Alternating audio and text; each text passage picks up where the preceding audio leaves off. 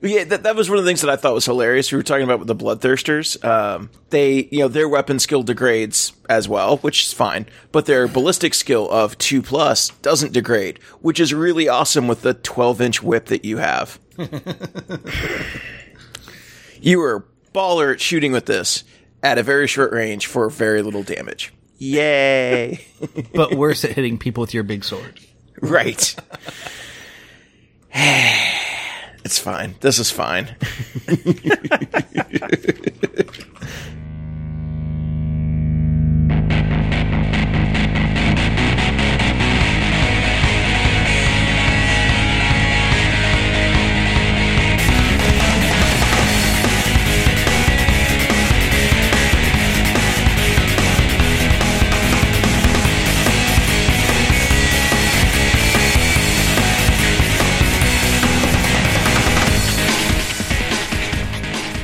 Welcome to Preferred Enemies, the Warhammer 40k podcast that is interested in all things in the warp. I'm your host, Rob. Kevin. Dennis. And Richard. And yes, we are all back together today, and it is time to talk about a brand new codex, because we have the brand new Codex Chaos Demons in hand. And so we were going to be talking about 10 things you need to know about the Chaos Demons Codex. But first, as always, news, new releases, and your listener mail. And yes, we actually still have some mail after the mail palooza of our last episode. But mostly because I found a couple that had slipped through the filters and been missed. So I've got those now. And I think one of them may have come in like right after we recorded. But anyway, we actually have a couple of letters. But let's see. As always, we are going to start with Votann Watch. It is time to talk about all things short and squatty. Hey there, quick note from the editor. This episode was recorded before the Nova Open Games Workshop reveal of the entire Votann army and the subsequent leak of the entire Votann Codex that has since followed up. So if this seems like we're missing a few things, that's why. It wasn't revealed yet. So anyway, back to the show. And we actually have our first heavy support choice featured. We were wondering when we would see those, and now we have one, and it is the Broker Thunderkin, which, like, it's like a guy. It's not quite exo armor, but it looks like a power loader with like a big old gun that they're lugging around. Yeah. Sort of like a half exosuit just to carry the heavy stuff. Pretty much, yeah. I like it. It's kind of a neat combination of like the mechanical, like industrial stuff for the leagues, as well as like functional battle armor. Like I think these are some of my favorite models. These like they have much more personality than like the is it Hearthkin? Like just the standard warrior. Like these look a lot cooler. Although I am interested in the weapons, because it appears there are in the images they provided, it looks like it's all the same weapon. So, I mean, I assume that there'll be gun options, but as of right now, it looks like it's just the one. Yeah, that's the curiosity. And also, depending on the weapon, will they be squads of 3 or will they be squads of 5? Because, I don't know, part of me is thinking, I just get this feeling there's going to be a lot of squads of 3 and some of the elites and heavies type stuff. Yeah, you might see that at least initially, as we stumble closer to a release, because I mean I think this was the last slot that we didn't have any units for, so super heavy at this point. Sure, super heavy, but not every faction is a super heavy, so I don't really count that. But this like does like flesh out the basic force org, so like we might be getting something sooner than later. But I noticed, I think with Sisters we had kind of the same thing, where when they did their initial re-release, like they did a couple of units that are like, hey, you get 3 of these in the box, or you get 4 of these in the box. So the unit is exactly 4 until we release the full kit. So I kind of hope they don't do that with Votann, but I can kind of see them maybe being like, yeah, your heavy Broker Thunderkin are units of 3 because that's what we sell them at, and then maybe down the line they become a unit of 5 or something. I was gonna say I don't know about that because we have like Space Marine units, like the Eradicators and the Eliminators. I think are still in units of 3 because that's how they were as like Bonopose models. So who knows? Yeah, that's And true. I'm thinking the same to the fact that, well, they showed the 3 bikes. As Kevin noted here, they show 3 of these guys. And also I play things like Custodes and Eldar, which Eldar bikes are like in 3s and Custodes. Well, the Elites used to be 3s until they made them down to 1, which I still find weird. It makes sense, in my opinion, for like Custodes or Space Marines to be smaller units, but like with squats, like They're already smaller units, so. Yeah, you're taking smaller units already. You should be able to make up for that with larger numbers. Yes, I was about to make that exact same joke of taking smaller units. Thank you. You're welcome. We're on the same page, Kev. We're on the same page. No, but I know what didn't they say? Nova, I believe they're going to do a big announcement. Yeah. So I would not be surprised if we see something revealed. I'm still angling for Army Box. I'm still angling for a super heavy that's like 3 vehicles that could combine into one giant robot. Well, it'd be like 2 different model sets, but wouldn't that be cool? Get a like a Voltron. Constructicon. Yeah, exactly. And you could like have your movement phase to combine or disassemble based on, and then if you only had 2, you couldn't combine anymore. You can use that, but you can use that, but you have to paint them in neon green and purple. That's the rules. I don't make them. That's just the rules. Hey, if they gave me like a super robot like that, I would do that. I mean, that's amazing.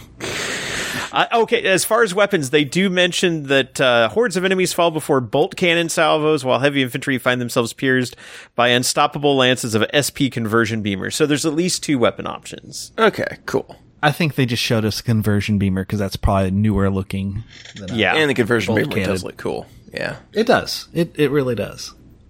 So Votann are. I mean, it seems like they're getting closer and closer. I mean, Isn't it weird that like in April it's like, oh yeah, no, this is going to be like they're teasing us with this, but it's going to be like way down the road, and then it's just like here we are, 4 months, like 4.5 months later, like oh no, this is coming out any week now.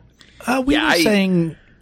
I know, but fall? I know we've been saying that, but it still just seems like for a new faction to be dropped this fast. I'll fully admit, I was like, nah, it'll be next year. So they're going way faster with this than I thought. Remember, I said I thought it would be in time for me to have this army for Renegade in November. So yeah, and I thought you were stupid. So and yet turns out I was wrong. Stupid now, Kevin. Yeah. Yep. Turns out it's me. It's usually me. Let's see what else. We've got some Kill Team updates. Not that we don't do a lot of Kill Team, but I think this one is interesting because the annual is getting ready to be released, and one of the things that they pushed in that is the fact that the Elucidian Starstriders and the Gellerpox Infected will be getting profiles again. Yeah. Hey. Wow. Yeah. Which I think ties in nicely with the fact that the next big Kill Team setting, which is apparently going to be for the next year, is going to be inside of Space Hulk. So we're going to be doing more like shipboard stuff. Well, and it's interesting. Now that you mention that, I don't think maybe I hadn't pieced this together, but I know that they released a lot of stuff in Kill Team first and then put rules out for it for other things. I wonder if you're going to get like the first look of the first unit of Votann being like the Hearth Warriors as a unit in Kill Team, because when they were announced, it was them, stumbling into a Space Hulk. I don't know. It just makes me wonder if you're going to get that first before you actually get like an army box or something. So maybe they'll release Kill Team and the 40K rules at the same time.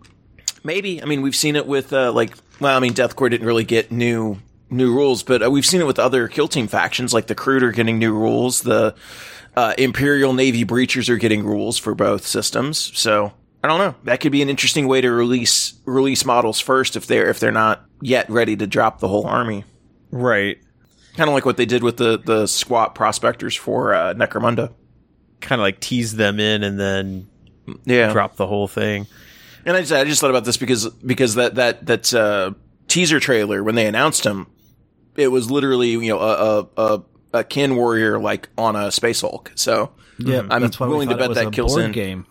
Yeah. So I'm willing to bet they tie it in with this.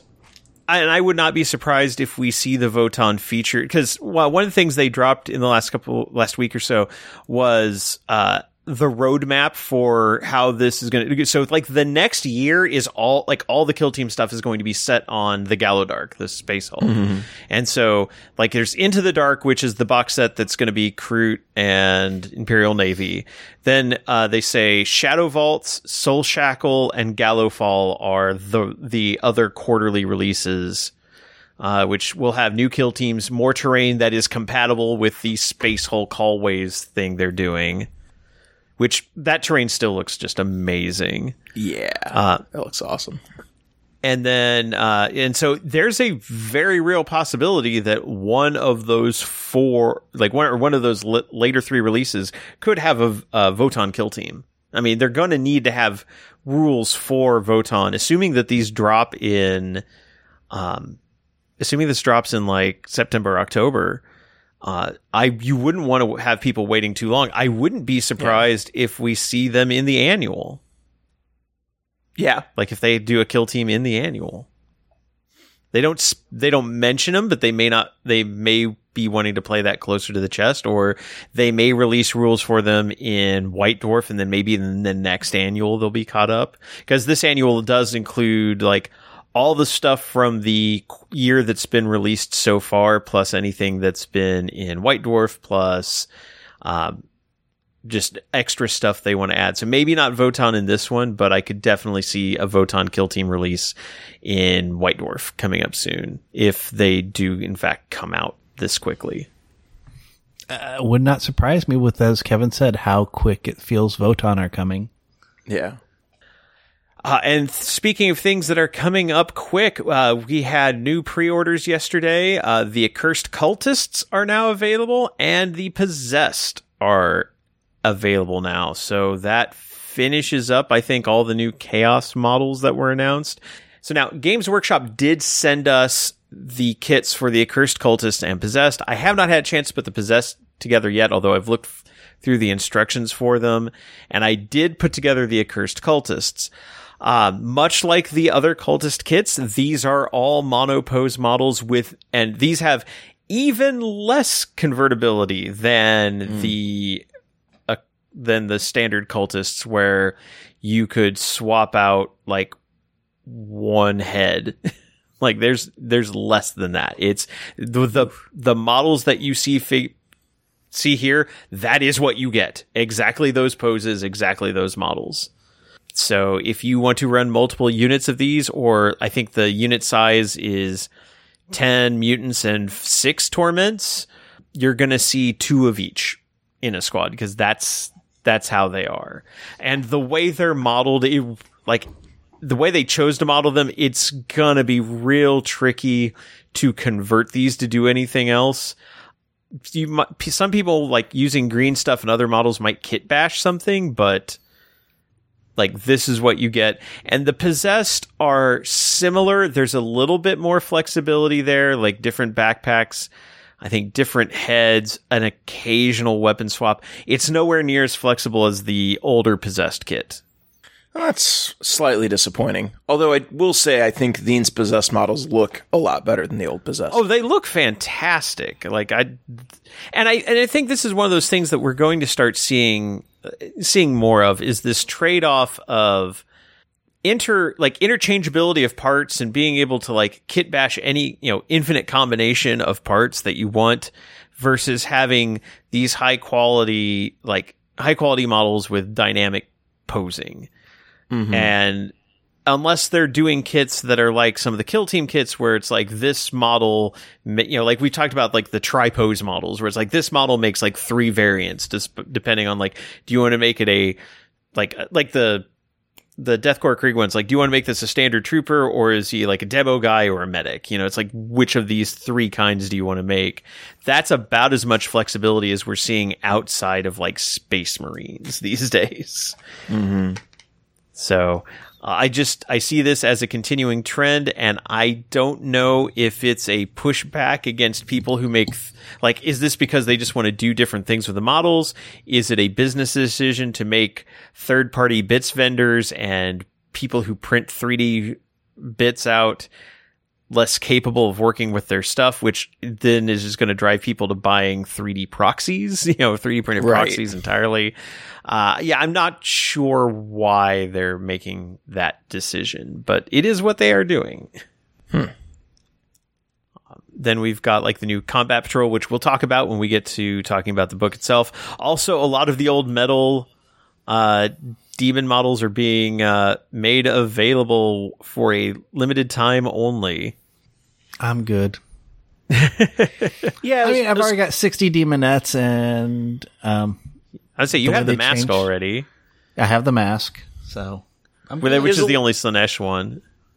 I was a little bit surprised by what they chose to make available, because you'd think that the demonettes are would be one that you'd put up there for additional order, but it's just a couple. Oh, they're never putting the Juan Diaz demonettes back. They aren't. They're too revealing. Let's just put it that way. Well, didn't they do a made to order thing for them in the past year? Or two, I thought they did. They had a small window. I think that maybe I think it was when we were at. It may have been when we were last at Renegade, so 2019. Because Dennis, I seem to remember you trying to place a last minute order while we were there. Renegade. Yep. Yeah. And that I said if I got that, I was going to run them at Iron Halo next year. I did. And I ran them at Iron Halo next year. So it's been a while since they released those. But and then the old Beast of Nurgle, the old Flamers, the old Pink Horrors, and old Karanak, who doesn't he have a new plastic? He does have a new. Anyway? He does have a new plastic model, but it's not available for sale right now. Because it was in that Wrath and Pain box that was Khorne versus Slaanesh. And then they did release him separately at a later point, but I did think it was kind of funny that the plastic model is out of stock right now, heavy finger quotes, but the classic made to order model is available. All right, whatever. I see what you're doing, GW. It's fine. It's fine. This is all fine. So he is technically available separately. You just can't get him right now. You just can't get him right now. Yeah. I mean, same thing with the mask. I believe there's a mask model that came in that same set, but and she actually is available. So yeah. So I don't know. They're not doing it for all of them, but the new mask is a much better model than the old one. Agreed. Absolutely. Yeah, not even a question. Also, I'd like to point out that even though it looks like the Nurgle and Tzeentch start collecting boxes are gone, the Slaanesh one still around. The Khorne one obviously has been replaced with the Patrol box, Combat Patrol, and I think the let's see, they have what they call their for Age of Sigmar, their Vanguard armies, which is their equivalent of Combat Patrols, and I think they have a Chaos, a Maggotkin of Nurgle one. Let's see. Vanguard, Maggotkin of Nurgle, but it's a mixed demons and mortals, so you couldn't use it in 40K. I mean, you could. You just have to be creative with it. Right. But the old Demons of Nurgle one was a bunch of Plague Bearers and 3 Plague Drones and a Herald and some Nurglings. And that was a nice basic one to start with. So it is weird. It's I hope you like Khorne, because that's what you get, other than maybe Slaanesh if you like Slaanesh. I mean, everyone likes Khorne, so that's fine. And so, yes, I believe that is all the news and new releases, other than, I guess, Horus Heresy has Death Guard upgrade kits. That's about it since our last episode. So, let's... Oh, you're going to say something, Kevin? No, sorry. No. Okay. I was going to say something. I'm like, wait a minute. No, I think that was actually released like 3 weeks ago. So you would have talked What's about that? it before. That was talking about the Sakaran. The Leviathan Dreadnought. Like they finally released the other version of it. But I was like, nope, that was long enough ago. It's weird not having done this for like 4 weeks. So yeah, we did catch that in the last episode because we mentioned like the ranged and close combat Leviathans as well as these separate weapon sprues, which the weapon sprues were like temporarily out of stock. And the Sakaran's available now. Yeah. Which I kind of want to get one, but I'm building up enough of a backlog of Horus Heresy stuff as it is. Oh, there is actually one other Horus Heresy thing that they did mention. I almost forgot about it because it was the throwback with the Land Raider Proteus. Oh, the that's OG right. little stubby Land Raider. No. Yeah. No. Yeah. It does not look good. It is a classic, though. Yeah. I like it. I like the classics. Do you like the 2D Def Dread? That's a classic, right?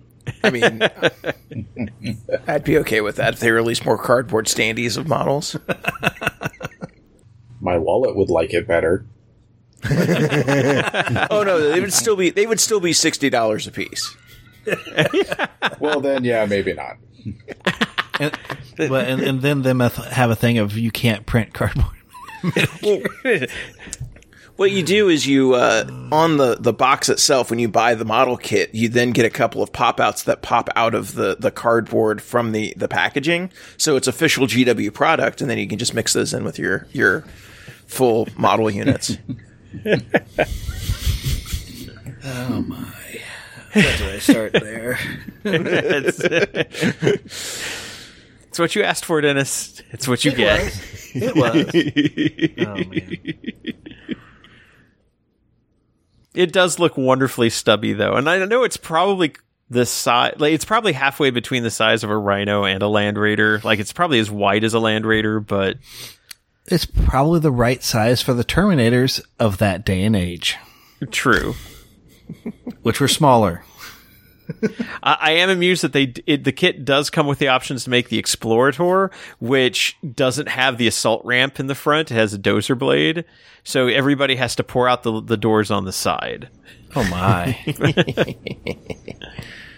It looks noticeably shorter than a standard Land Raider too. So yeah, it is. Yeah. It is the stubby little Land Raider of days past. They're like, it owes much to the original plastic version released in the 1980s. The classics never die. So, yeah, that is coming for what it is worth. But somebody's going to buy that and love it, and maybe put lights and you missed a letter from our last episode where someone wrote in and said, like, I bought a Chaos Land Raider to be like my ultimate modeling challenge, and I want to put like magnetized chains on it, and I want to put a lighting kit on it and do like custom transfers. And we're like, oh, that's all the things you're going to do. All that. Somebody's going to do that level of customization to one of those Proteuses and make it look amazing. Oh, absolutely. Because people love that version of the model, so like, yeah, absolutely. People are going to go nuts when that comes out. Or get two of them, make them look like feet, and then get two other vehicles to make look like legs. And the Thunderhawk can be a body, right? And you have to paint it in neon green and purple. We've established this. I'm sure there's a neon green and purple Space Marine chapter somewhere. Oh, I'm sure there always is, because you can make up your own chapter. Successor of the Ultramarines, right? Most likely. I mean, turns out some captain or the other was colorblind. It was a weird gene seed flaw. He thinks it's blue and white. He doesn't know. And on that note, let's move over to listener mail. As always, these letters are written by you, the listeners, and we'll tell you how you can have your letter read on the air at the end of the segment. So we have two letters today. First is from Anders Bergstum. Anders writes, "Hi guys, I'm starting a crusade campaign this fall, my first actually, with some of my friends. My questions for you all are many, and I'm grateful for your time and reflection, though I realize clean and simple answers might be hard. Firstly, do you guys have any good tips on starting a campaign? Things to consider, do's or don'ts. As I'm the one rallying my friends into doing this, I'm donning the mantle of semi-game master. I write the narrative, and most battles will be played in my house on some of my several war zones. I've written a declaration of intent and baselined some ground rules other than the actual Crusade rules, stating things like, we play friendly, good sportsmanship, we're here to have fun, and so forth, so that all players have a common ground. All the players are my friends, albeit some new acquaintances, but the other players don't know each other. The other part is, how the hell am I going to fit all the lovely models into a 50 PL order of battle? We're doing a slow grow campaign because some of the players are new to the game. I'm the veteran. One is actually about to buy his first models as I write this. I'm starting a Chaos Space Marine army. The others are playing Death Corps of Krieg, Imperial Knights, Death Guard, and probably Necrons. I'm leaning towards Iron Warriors. I'm not very fond of tentacles, but don't want a gun line. I've written to you before describing our general meta as friendly, but hard. We play nice, but we play to win. We usually use all the match play rules, but play friendly. So how do I plan this to have some teeth in the list, order of battle, but in a fun and narrative way? What's fun to play against, those of you who don't play Chaos Armies, if not all of you do? And what might be too hard a list? Iron Warriors are Siege Lords, and I aim for some kind of Siege Shock Troops, a kind of Breacher Pioneers, Shatter Corps, or Special Operations Strike Force. Sieges can't all be fought with throwing bigger bombs at the enemy and starve them during an occupation. You need an army element to punch through. Do I run Legionnaires and Rhinos, Terminators, Raptors, a Lord Discordant with Venom Crawlers and Mauler Fiends, Master of Possession with Possessed and Obliterators, Land Raider with Chosen, Warp Smith, and Lord of Skulls? There's so many cool models and so little room in 50 PL. I love Demon Engines. How do I beat Knights or Death Guard? How are my troops ever going to score points on objectives or secondaries? When I want all my tools to kill the enemy, how do I not beat the new players too much? Thank you for an awesome show. For me, the best 40K podcast. A lot of content providers focus heavily on competitive 40K. You all meet the perfect balance between friendly and competitive. So thanks. Keep up the good work. Best regards, Anders from Sweden. Thank you, Anders. And yes, we do try to do that balance because we are not hardcore competitive, but we play in tournaments sometimes. You know, we enjoy that aspect of the game, but we're the last people to go to find out how to win a tournament because you haven't yet. So how to win a tournament? Roll dice, do good. In the end. Roll only the finest artisanal dice. Right. With the best artisanal army that fits the artisanal meta for the quarter, you know, that kind of thing. Having been to Gen Con and spent way too much money on artisanal dice, it doesn't help. So as an aside, this year at Gen Con, I went more on a budget because I was trying to, not spend as much money since I just bought a house. And I walked away with only 5 new sets of dice. So only 5. That's what restraint looks like for me. I thought he said he was going to walk away with a Manta. No, not this year. Ooh, but in the future. Probably He's not left in the door either. open. and then you can fill it out with lights and put some chains on it. Hey, we were at LVO when we saw that. Remember the Manta that had the light kits and everything? Yeah, you can do some really cool stuff with it. Hear that? You can do it. Kevin Robb just said so. No, people that are talented can do it, not me. That's what I heard. People can do this, but not me. Hey, I guess something you missed from last episode. Richard and I agreed. Trying to do the thing is better than not doing the thing. So yes. Do the thing. Buy a Manta. Do the thing. No. Okay, back to the left. Back to this. Okay, so how to start a campaign? To be fair, we have never played a campaign exactly. Like we haven't done a campaign, so I don't know if I can, provide any sort of like cohesive tips. Well, we've had people on in past episodes to talk about like a narrative campaign type thing, how you set up missions, and just do you like give like bonuses for victories? How do you get the narrative out there of this happened? What are the consequences that'll flow into the next games that each of the people play? So it's kind of one where you can kind of set it up as like a flow chart ahead of time and map it out that way, or go on a game by game basis to say, okay, this happened. How is it affecting the narrative? Write up the scenarios for the next set. And then just try and keep all the scenarios balanced and even so the players still have fun doing it, as opposed to like, I beat this guy down, so now I'm all powerful. No, don't do that. But give them some sort of benefit for having a victory. Right. Well, and part of like Crusade play is that's built into the Crusade rules because you're unlocking artifacts, you're getting battle honors to give your units more abilities. Yeah. And and then in like a lot of the Crusade packs will do like tree campaigns or things like that where it's like, yeah, whoever wins this, like gets a benefit into the next game. Sometimes whoever loses the game also gets a different benefit because you don't want to, like if somebody is having a losing streak, you don't want to continue penalizing them. That's also not great. Yeah. So, I mean, that might be, go look through some of the Crusade campaigns and see what's there that you could pilfer from. Right. Yeah, we have a couple of episodes. I think the ones you were mentioning, like we had Pimpcron on talking about like mission design. Yes. And which I think is something I discovered recently. I don't know if I can find the name of it. He actually made a miniatures agnostic skirmish game. Oh, nice! Like in the last couple of years, where if I can find the video where they had the name of it, because I actually saw it referenced on Guerrilla Miniature Gaming. Brutality. He has a skirmish war game called Brutality. And he's got both. There's actually a YouTube channel where he has like shows off how to do like it can be played as a solo campaign thing with an AI, or you can do it head to head. And he's also got a set of space rules that he's working on called Brutal Space as well. So he's been getting not just into mission design but into game design as well. Nice, very nice.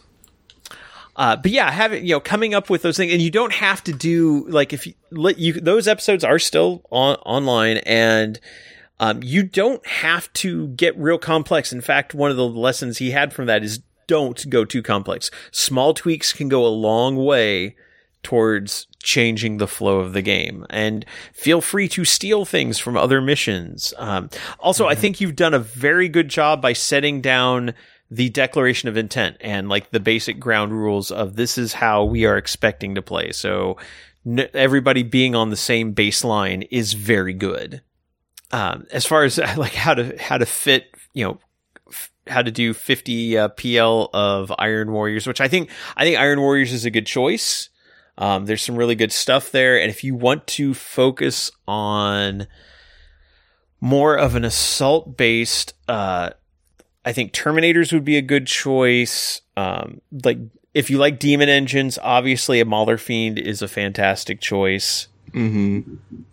I wouldn't bother with the Venom Crawler just because unless you're going to go with the Master Possession and Possessed instead. That could be a whole thing, like Master Possession, Possessed, Venom Crawlers, and Obliterators, because they all do work together. 50 PL, like a Land Raider is going to be a big chunk of that. I don't know if I would go necessarily. I would not go the Lord of Skulls. I think that's the wrong choice. Yeah, I'll just because you're going to run out of PL very fast. My two thoughts on 50 PL from playing some games, and then just as we're trying to get ready for the U.S. Open Crusade, is focus on your core. Like, what is the core thing you want to do? Because a core thing takes up about 30 to 40 PL. And you don't have much room to kind of then play around after that. So what's your core theme, and find the units that support that. And the other thing I'll say is those games are normally played on the small board. And on the small board, you're going to get into assault very fast if someone else is an assault army. Or if you want to play an assault army, you can get to people pretty fast. So just be aware that that's a change at 50 PL if you're playing on the small board. Combat will happen very quickly, and everybody's going to be in range very quickly. Mm-hmm. So, yeah, I would say unless you, like, even if you try to sit back and shoot, which you don't want to do from the sound of it, I would probably look at, like, because Iron Warrior, like Raptors, do not strike me as being very Iron Warrior-ish. Terminators absolutely do. Yeah, I think, it's like I could see, and maybe instead of a Land Raider chosen, I would probably go Legionnaires and Rhinos, because you need some stuff to hold points, because that's still, those missions still want you to hold points. So Legionnaires and Rhinos. I would go with Terminators. I would not go with Raptors. I would see about maybe fitting in a Mauler Fiend, and then whether you go with a Warpsmith or a Lord Discordant as your HQ, or a Chaos Lord and maybe have a Warpsmith as a secondary. Like, that is probably the direction I would go in. If you're not fond of tentacles, I don't know if Possessed, especially the newer Possessed models, I don't know if that's necessarily what you want to go with. I mean, like you say, like, I love Demon Engines. I don't want to play shooting, which tells me Mauler Fiend. I mean, that's right. Straight up what I get there. How do I beat Knights? 50 PL of Knights is not a lot of Knight. It'll probably be a giant 1 and 2 Armigers or something like that. Right. I'd put a Mauler Fiend up against an Armiger any day. I think that's a pretty solid fight. Yeah. This was one other bit of news I'll just kind of mention offhand. Battlescribe disappeared off like the iOS App Store for like 2 days. Right. Oh, wow. Well, okay, so Battlescribe hasn't been updated in like 2 years, and the app has sat idle, and then it just disappeared, and immediately everyone was like, oh god, Games Workshop had them taken down. Games Workshop, has decided to take them out. It's like, and then the dev popped back up on Twitter. He's like, no, because it's just that my credit card had expired and I hadn't updated it, so the iOS store didn't have like a current record for me, and so they took the app down, but I updated it and it was back within like a half hour of him stating that, like getting it fixed. And he's like, typical GW bullying small content creators off the internet. And he's like, yeah, I'm sorry. Like, I took a couple of years off. I had some personal stuff.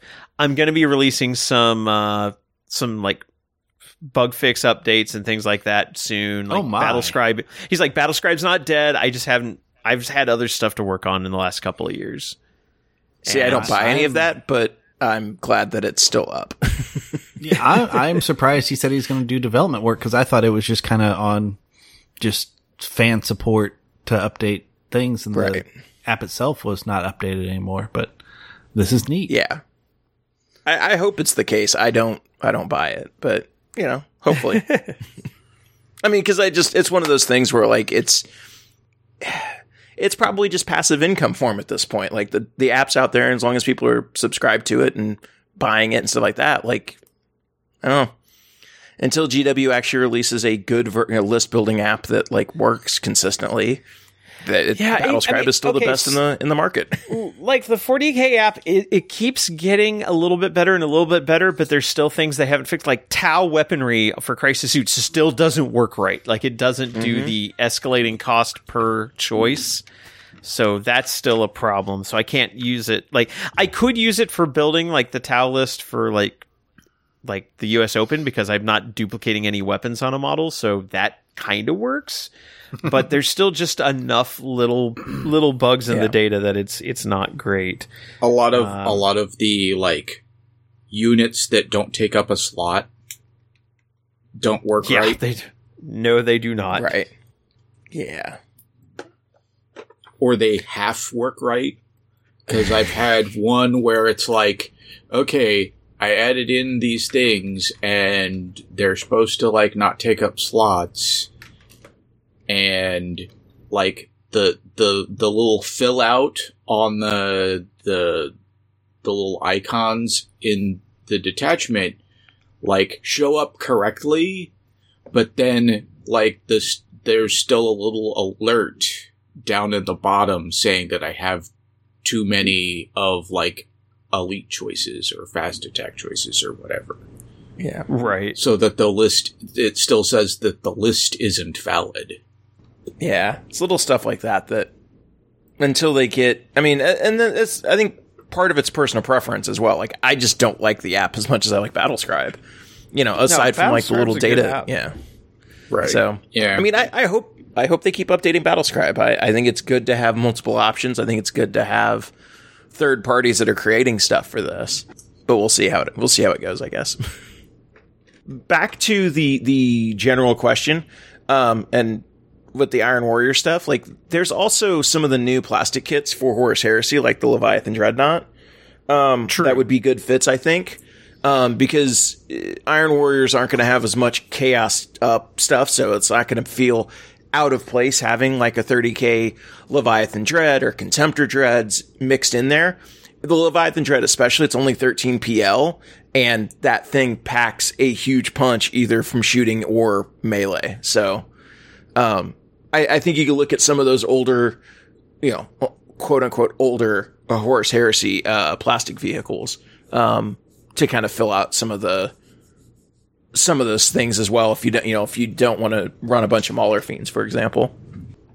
So and then, Leviathan Dreads tend to have fewer tentacles. So this is also true. So I'm kind of like piecing this together. Mauler Fiends are 7 power, like 7 PL each. So that's 14. Mm-hmm. Terminators are 9. So that's 23. 2 squads of Legionaries these are 5-man squads. They're 6 each. So we're at 23. That's 35. A Warp Smith is 5. So that gets you up to 40. You've got 10 PL to play with. If you wanted to change that, if you want to change out the Warp Smith for a Disco Lord, he's 9, so that would get you to 44. And then, let's see. Say rhinos are 4 PL apiece, so you wouldn't be able to get 2 rhinos in that, but no. Yeah, if you kept the Disco Lord, you could get up to 48 if you put each of those Legionary, those 5-man squads in rhinos. And and like how hard, like a Disco, I will say a Disco Lord and a pair of Mauler Fiends is pretty hard hitting. Right. So like that, and that's definitely not going to be a shooty list, although like depending on how you like with your Terminators and your Legionaries, you can definitely have some shooting, but you'll also have stuff that can just crack in. If you only do one Mauler Fiend, then I would not do the Disco Lord. I would probably just do like a Warp Smith or a Chaos Lord, and then you'd have more PL to play. Then you could do like the dual Rhinos. It's like 50 PL is hard to work with, but yeah, Dennis, you're absolutely right. Figure out what is the core? How do you want this to function? Like, how are you going to try to win a game and then add flavor on top of that? So like figure out like what do you need to score objectives and then go from there. Also, thanks for blowing me up earlier about making fun of me for trying to fit a Lord of Skulls into 50 PL. Because that was our conversation about the KC Open. It's like, can't I put a Lord of Skulls in here? Well, so like no. I told everybody, my 50 PL is Taunar. Like that's it. Screw it. Like, well, I've got 50 PL of good Tau and then 50 PL of Taunar, and that's my 100 PL battle order.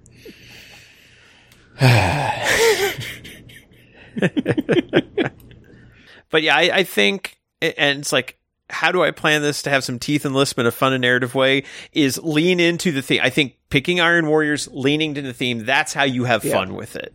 That's how you have fun with it. And I think with Deathgore of Krieg, Imperial Knights, and Death Guard, Iron Warriors will fit in nicely against any of those, because Krieg are like, dig in type troops. So having some Iron Warriors trying to crash into their defenses, absolutely fantastic.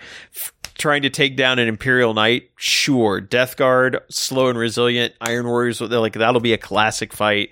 Like, and Necrons just being resilient. It's like these two armies just grinding against each other. Iron Warriors will work fine against all of those, and it'll feel like just this nasty war-torn world. That is great. And I think the other thing for starting a campaign is definitely have a setting in mind. Like you've set the expectations for how the games will be played.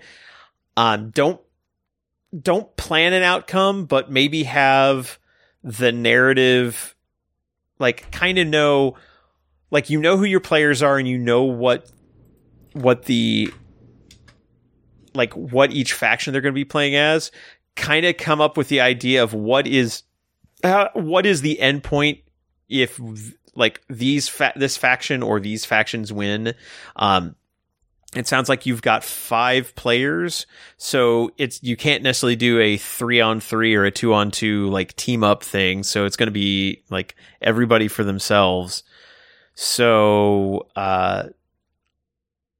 because like Necrons kind of being this, actually, I could see the Death Guard and Iron Warriors against the Death Corps of Krieg and Imperial Knights, and then have the Necron player playing as kind of a spoiler and doing like a 3-faction thing. Like, if the Imperium wins, if Chaos wins, and if the Necrons win. Like, kind of know what your narrative is going to end up as. That would be a good thing to kind of like give the campaign a feel of like everybody's pushing for a goal, but they don't know what that goal is until the end, you know?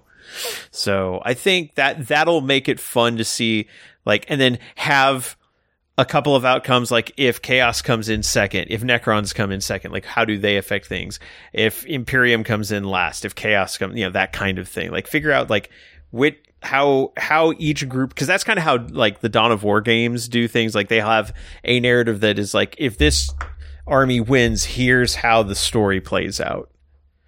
So have that kind of thing in mind too as your semi-game master, as you write the narrative, and go from there. But it sounds like, and also doing a slow grow campaign is fantastic. And that's also like with slow grow, you're probably going to be starting like 25 PL.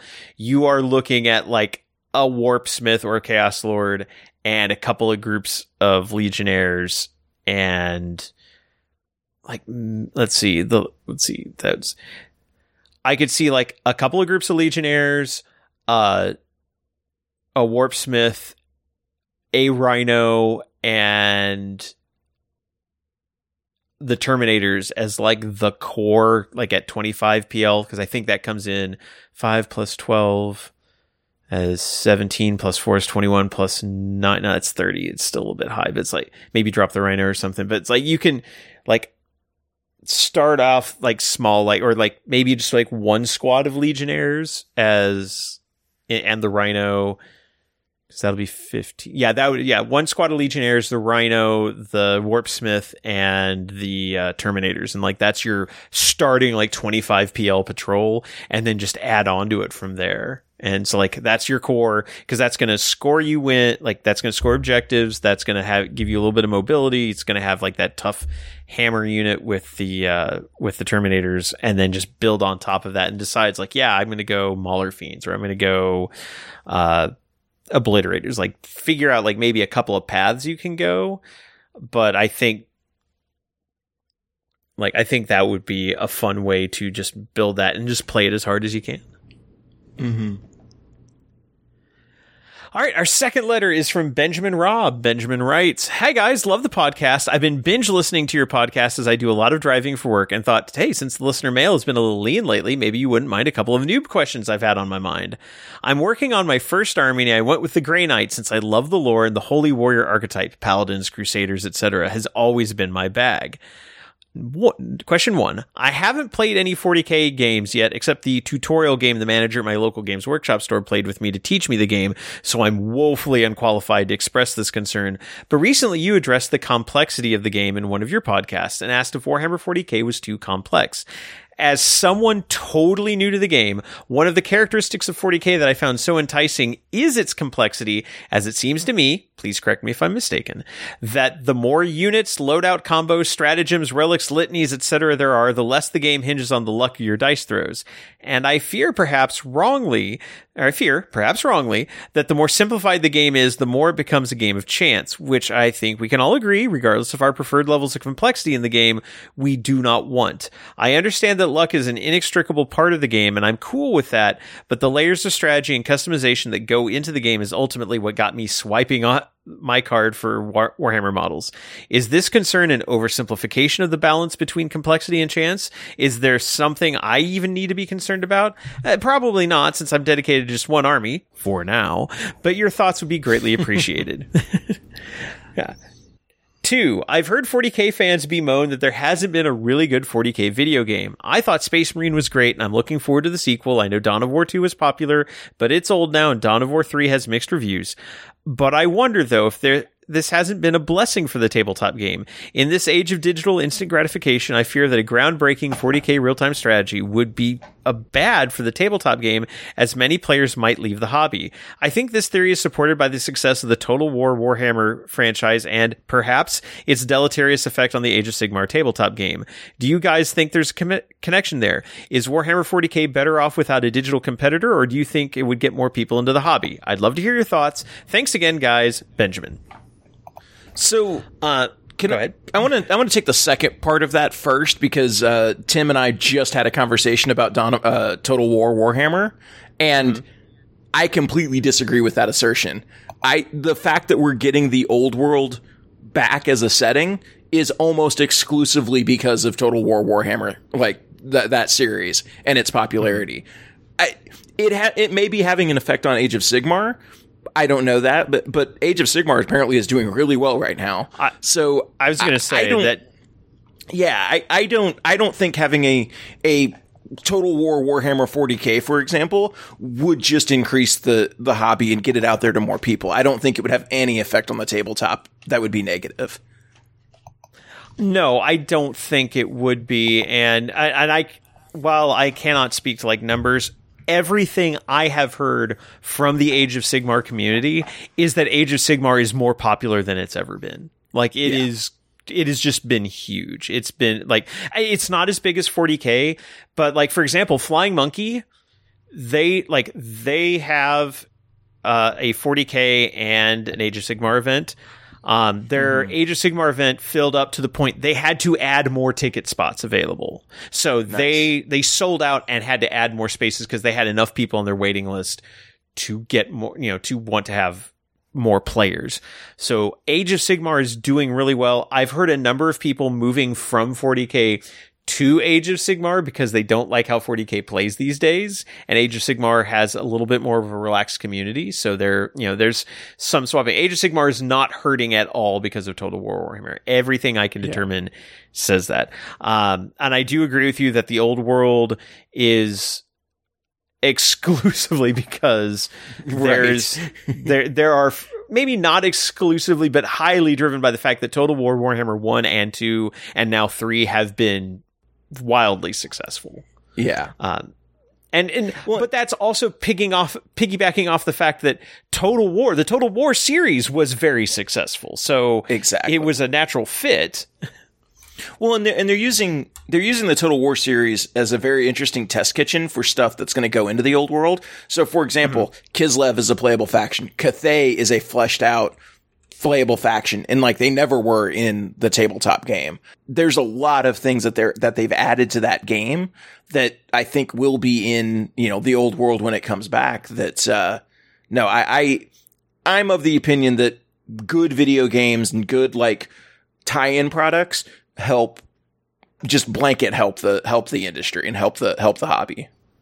Oh yeah. And let's also consider we have Chaos Gate Demon Hunters, which came out recently and has got pretty positive reviews. 40K Darktide is coming out later this year, which is going to make, if anything, that'll bring people into Kill Team. Yeah. Who want to get that one feel. Looks cool. Warhammer 40K Battle Sector is got very positive reviews, and that is it's almost a real-time, it's like a turn-based game, but it's got that same look as like you're moving units around and fighting, so it's very close to the tabletop experience. And then you've got other games like Gladius.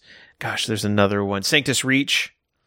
Like we've had like strategic 40K games, not quite to the scale of like Total War Warhammer, but there's been plenty of good 40K roleplay or good 40K video games that have in fact brought people into the hobby.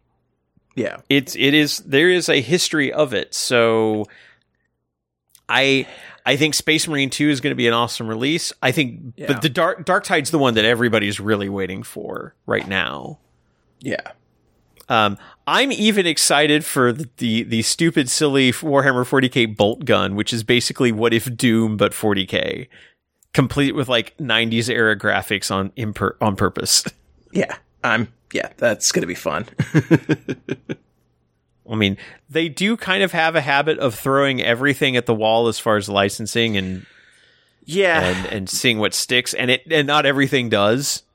They could stand to be more discerning with who they partner to make video games. And I think that's definitely for a while there that kind of sullied the reputation of 40k video games because they were slapping a bunch of shovelware out. And I think that's gotten a lot better recently, and my hope is that it'll continue and they'll continue partnering with good development studios and making good games, and I think that's only going to help the hobby. Right. But yeah, I'm not worried about a 40k game taking away from the tabletop. And here's the thing: Games Workshop is going to make money either way. Right. I don't think they're terribly worried about cannibalizing, because they also realize that this gets to an audience that might not play the miniature game otherwise, but might be interested in other media. Hence the push for like Warhammer Plus and stuff like that. They're looking at this from a much more holistic point of view and seeing like, this is a property we want to get out there. And so I think that's having multiple outlets for playing. If anything, the Total War Warhammer has been an outlet for people who loved the old world and who did not want to make the transition to Age of Sigmar. And it's a way for them to get that fix without necessarily moving to another company's property like Kings of War or Ninth Age or something like that. And now as far as the first question, okay, so this is, I think, an aspect we didn't really discuss in our discussion of complexity and such.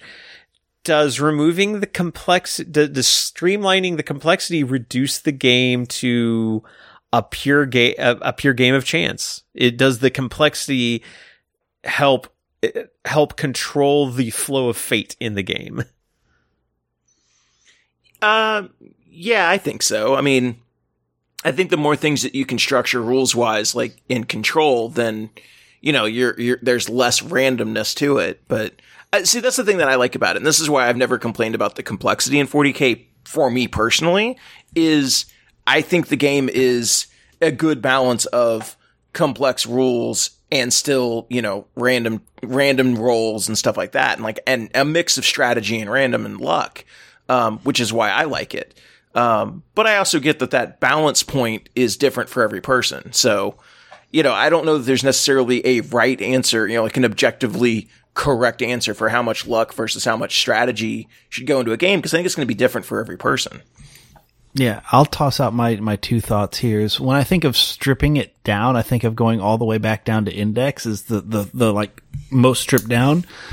But we've even admitted that a lot of the stuff that made Index cool was each unit felt unique like it was supposed to, and all they've really done in the meantime is stripped out that stuff from a lot of the data sheets and put them onto stratagems, which is the thing we've been complaining about. So the stuff's still there, it's just in a different location that now has a resource cost instead of being always on. And the second point I've got there is, truthfully, if I was focused on one, maybe two armies, I don't think there would be a mental overload, because I think I could handle that. But for me, trying to remember 10 armies, I struggle. And then I'll remember things after the fact because that's what the little games between myself has taught me, is the factions I'm more up to speed with, the more I'm thinking about playing. I don't feel like I have as much of an issue, but the ones that I kind of don't, I forget about more, and just because they're not off on the top of my mind. So I think for those players, which is probably a lot of people who just focus on a few factions, I'll say 1 to 3 maybe, it's probably fine. But then you have to figure out your limit of when is your brain going to be full and having a hard time remembering all the little intricacies of every faction. Yeah, agreed. It's like, it's easy for me to miss a lot of things because, yeah, there's so many things. And I'm coming at this from the viewpoint of someone who, as part of having a massive crack habit and and having a podcast where we have to study multiple factions and kind of know them and interact them, it does get to be a lot. But yeah, if I was focused on one army, and I think we did mention this, that if you're focusing on one army, there's a lot less bloat to try to encapsulate in one's brain. Mm-hmm. Although I would like to point that he said for now, it doesn't get better, Benjamin. It just gets worse over but time. for now just means going to 2. 2 is still fine. Once you get to like 8 to 10, that's when it's really painful, right, guys? Oh, like it ever stops at 2. Right. I mean, the thing is, like, once it becomes easier to like justify it when you get to like 8 or 9, because like, well, it's only one more. I'm only increasing by, incrementally this much more. So it's not. Kevin, I have a problem. How many of those 8 or 9 are you taking to tournaments each year? You know what? I don't need to be attacked right now. That is an inappropriate line of questioning.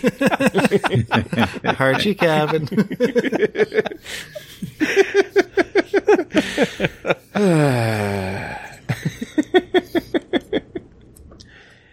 Yeah, it's. I don't disagree with Benjamin's point. The idea that, and like, he is like you are, Kevin, like the complexity is the point. The complexity is part of what he digs from the game. And that's not wrong. And as I've examined the other side of complexity, which like swing all the way back down to like a 1-page rules type rules, I do look at those games, and while the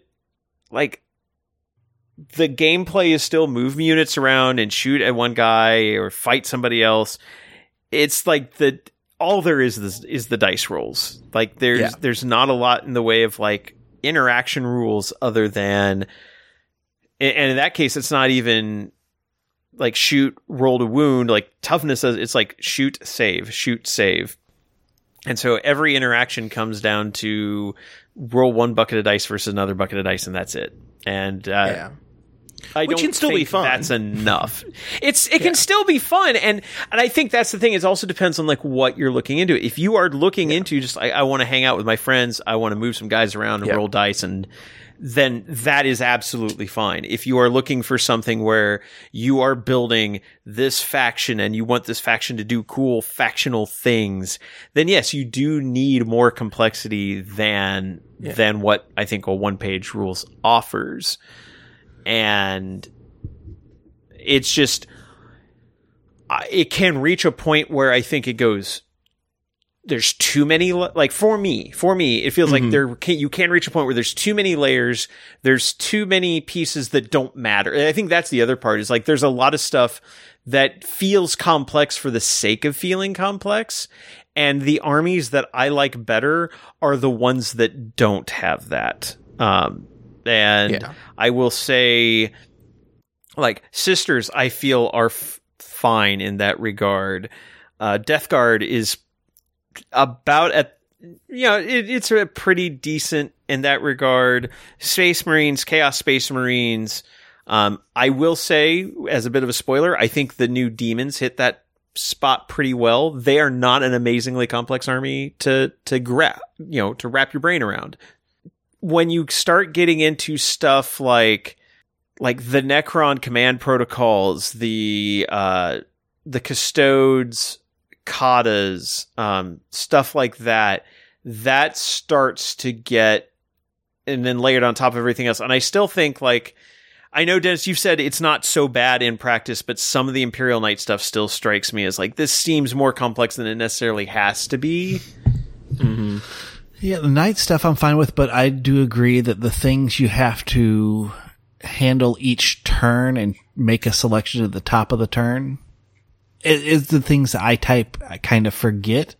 Although in the back of my mind, I'm starting to liken it to, well, it's almost the same as making sure you do your psychic powers or your litanies or things like that. Right. It's just, but it's an extra thing. It's like every extra thing you have to remember is just that much more bandwidth that gets used up.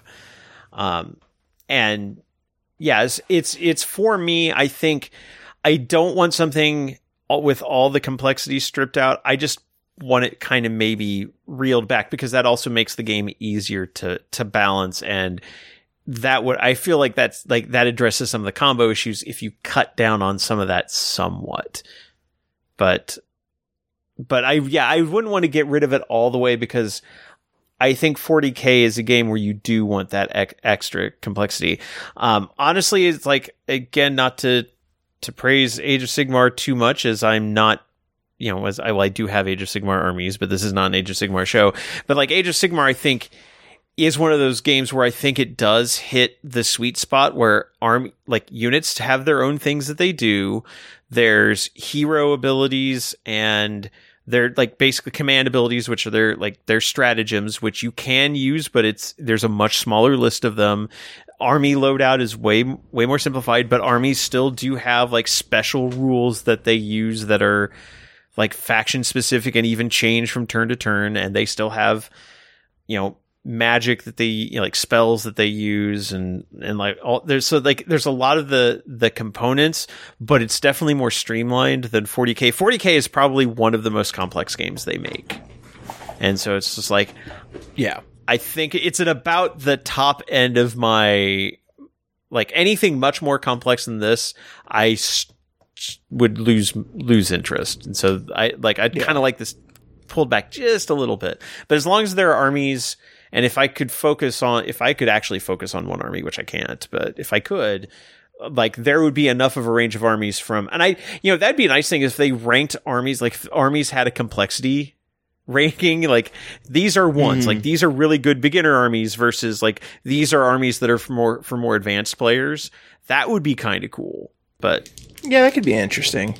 Well, and I think as they kind of do that is with their different game lines within the setting. So like Kill Team, although granted, Kill Team's probably more complicated now than I remember it, but like having some of these other levels of games to kind of step into before you get to like the full complexity of a 40K game.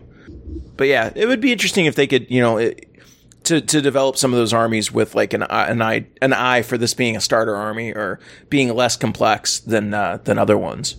Mm-hmm. But yeah, I think that's. I don't think there's, especially if you're just focused on one army. I don't, even as a beginner, I think it's manageable. And Grey Knights are an army that is actually pretty simple to me. And like it's an army where yes, you do have psychic powers that you're leaning firmly on, but I don't seem to remember them having a ton of like crazy rules or anything like that.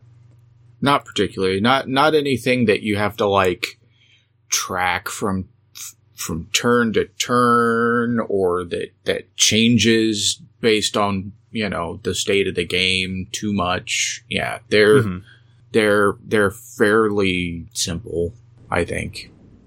Right. Yeah.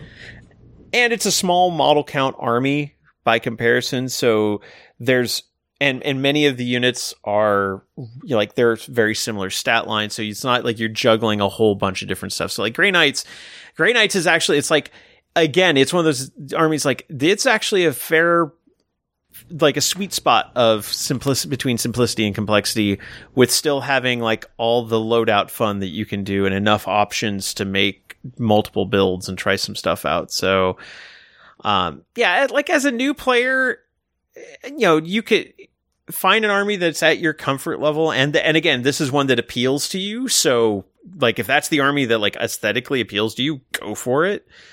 And as we've talked about with stratagems, there will be stratagems that you forget you have, and that's not a big deal because there's just a lot. So yeah, it's like if this is the spot that is perfect for you, then just enjoy that. I don't think there's anything you really have to be concerned about as far as excess complexity, and I don't think that's even saying that you don't want the game to be completely focused on luck, because just be warned, even with all the current complexity, luck will still bite you in the ass. You will still roll ones when you don't want to. So So hopefully, I hope that answers your concerns and questions, Benjamin. And if you have a letter you'd like us to read on the air, whether it's questions, concerns, commentary on past episodes, anything really, there are 3 good ways to get to us. So first off is email us. You can email us at our first names at preferredenemies.com. So Rob at Kevin at Dennis at Richard at preferredenemies.com, or our first names, one word, at preferredenemies.com.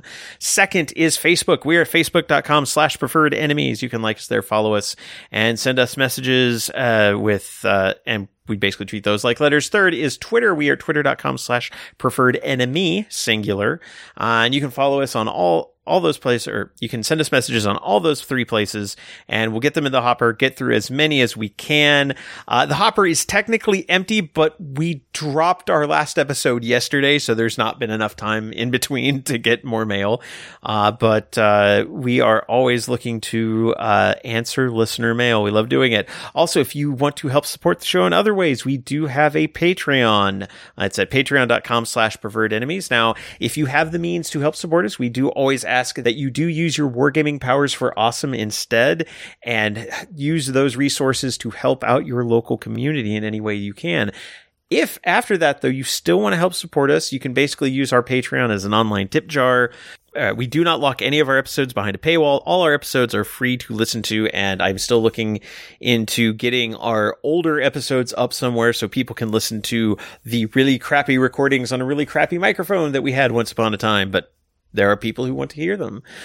Still working on that, but yes, your money helps pay for our hosting, our recording service, our microphones, and our travel costs for going to events. And you have basically kept us income neutral, which is fantastic. We thank you very much for all of that. So that's patreon.com/preferredenemies. And even if it's just $1, enough people put in $1, it adds up, and it really does help support the show. We're going to take a break for sponsor identification, and when we come back, we'll be talking about our main topic, which is 10 things you need to know about the new Chaos Demons Codex. See you in a bit. Miniatures. We build them, we paint them, we love them. That's why we also want to get them to the battle and back again safely. And that's where KR Multicase comes in. They offer a complete model storage and transport system. They offer a wide selection of core trays for standard-sized miniatures, as well as custom-cut trays for specific models. KR's trays are made of a soft foam, available in a variety of colors that won't scratch or snag your models.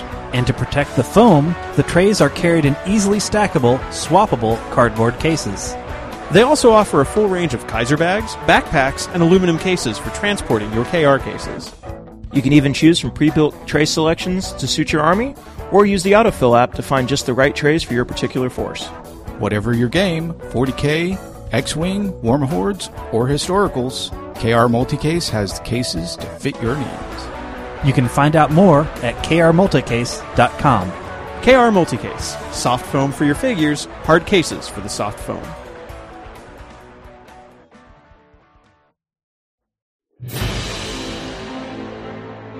Are you tired of playing on a boring battlefield? Do you want to step up the quality of your gaming table and make your battle look real? Then you need to check out the battle mats from GameMat. Their professionally designed rubber-based mats are just what your gaming table needs. Available in a variety of styles, with everything from rolling grasslands to urban war zones, winter wastelands to alien deserts, there's a GameMat mat to fit any kind of terrain. Their mats are padded, anti-slip, waterproof, and when you're done rolling dice and battling on your mat, just roll it up and stick it in the convenient carrying bag for easy transport and storage.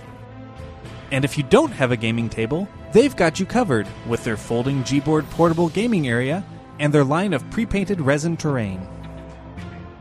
If you're ready to upgrade your gaming table, head over to www.gamemat.eu and find the gaming mat that's right for you.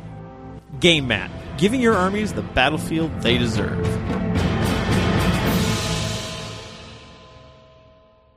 And we're back, and that means it's time to dig into our main topic, which is 10 things to know about the new Chaos Demon Codex.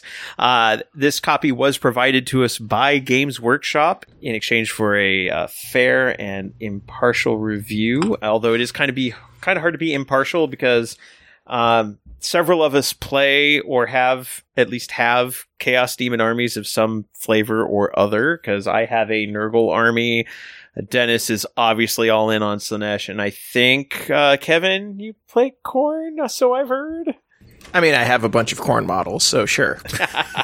We'll go with that. He just uses that Lord of Skulls, drops it on the table, and says he's good. Yeah. I mean, I have bloodletters and bloodthirsters and blood crushers and blood and, you know. Blood. Skull, blood. Exactly. The quick fluff rundown of Chaos Demons is the Warp is an embodiment. It's like an alternate universe that is driven by emotion. Basically, the emotions of all sentient creatures kind of pour into the warp, coalesce, and can manifest into living, well, not living exactly, but into sentient creatures and beings. And so we have the 4 chaos gods.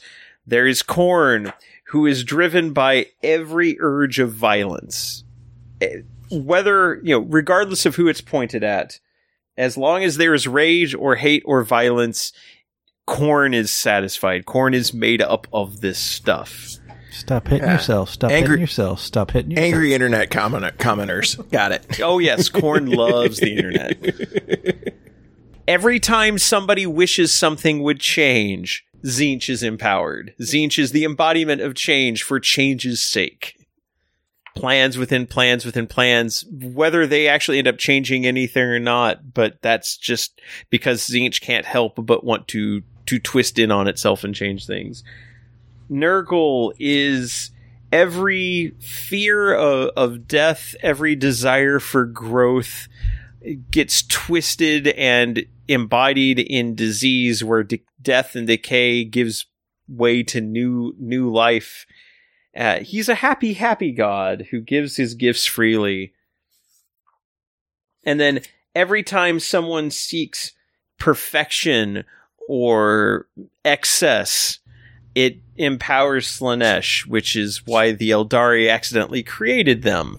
Because the Eldari decided they wanted the epitome of sensation. They wanted the greatest possible excess, and it coalesced and it happened. It coalesced and became Slaanesh, and in its birthing throes destroyed the Eldari Empire and tore open the Eye of Terror. And nothing good has happened since. Yay, we succeeded. These creatures. I would argue not much good was happening before that either, but also very true.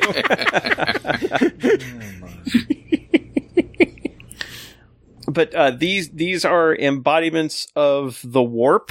They exist in the warp. They can occasionally manifest into the physical mortal realm, and they tend to wreak havoc in weird and unnatural ways, for they themselves are not natural in any way, shape, or form. There's not a lot else, like fluff-wise. They talk about like the various chaos gods and some areas where they've been active, some war zones where they've been active. And they mentioned the Eye of Terror, and the fluff section is actually relatively short in this book, as it often is in the newer codexes. It's about like 20 pages or so, maybe I'd say up to 35, but a fair amount of that is illustration, and that also includes like the table of contents and such. So maybe about 30 pages of fluff. But basically, think of all the negative connotations of emotion made manifest, and that's Chaos Demons right there. So let's talk about the rules themselves. So number one thing you definitely need to know is this is not one codex. This is 5 mini codexes in one book with almost no overlap between them.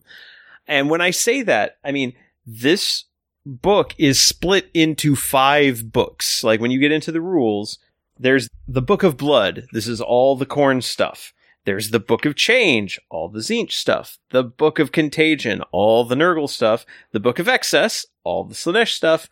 And the Book of the Warp, which is the few things that are Chaos Undivided or are not necessarily specific to a given god. That's also where Be'lakor resides.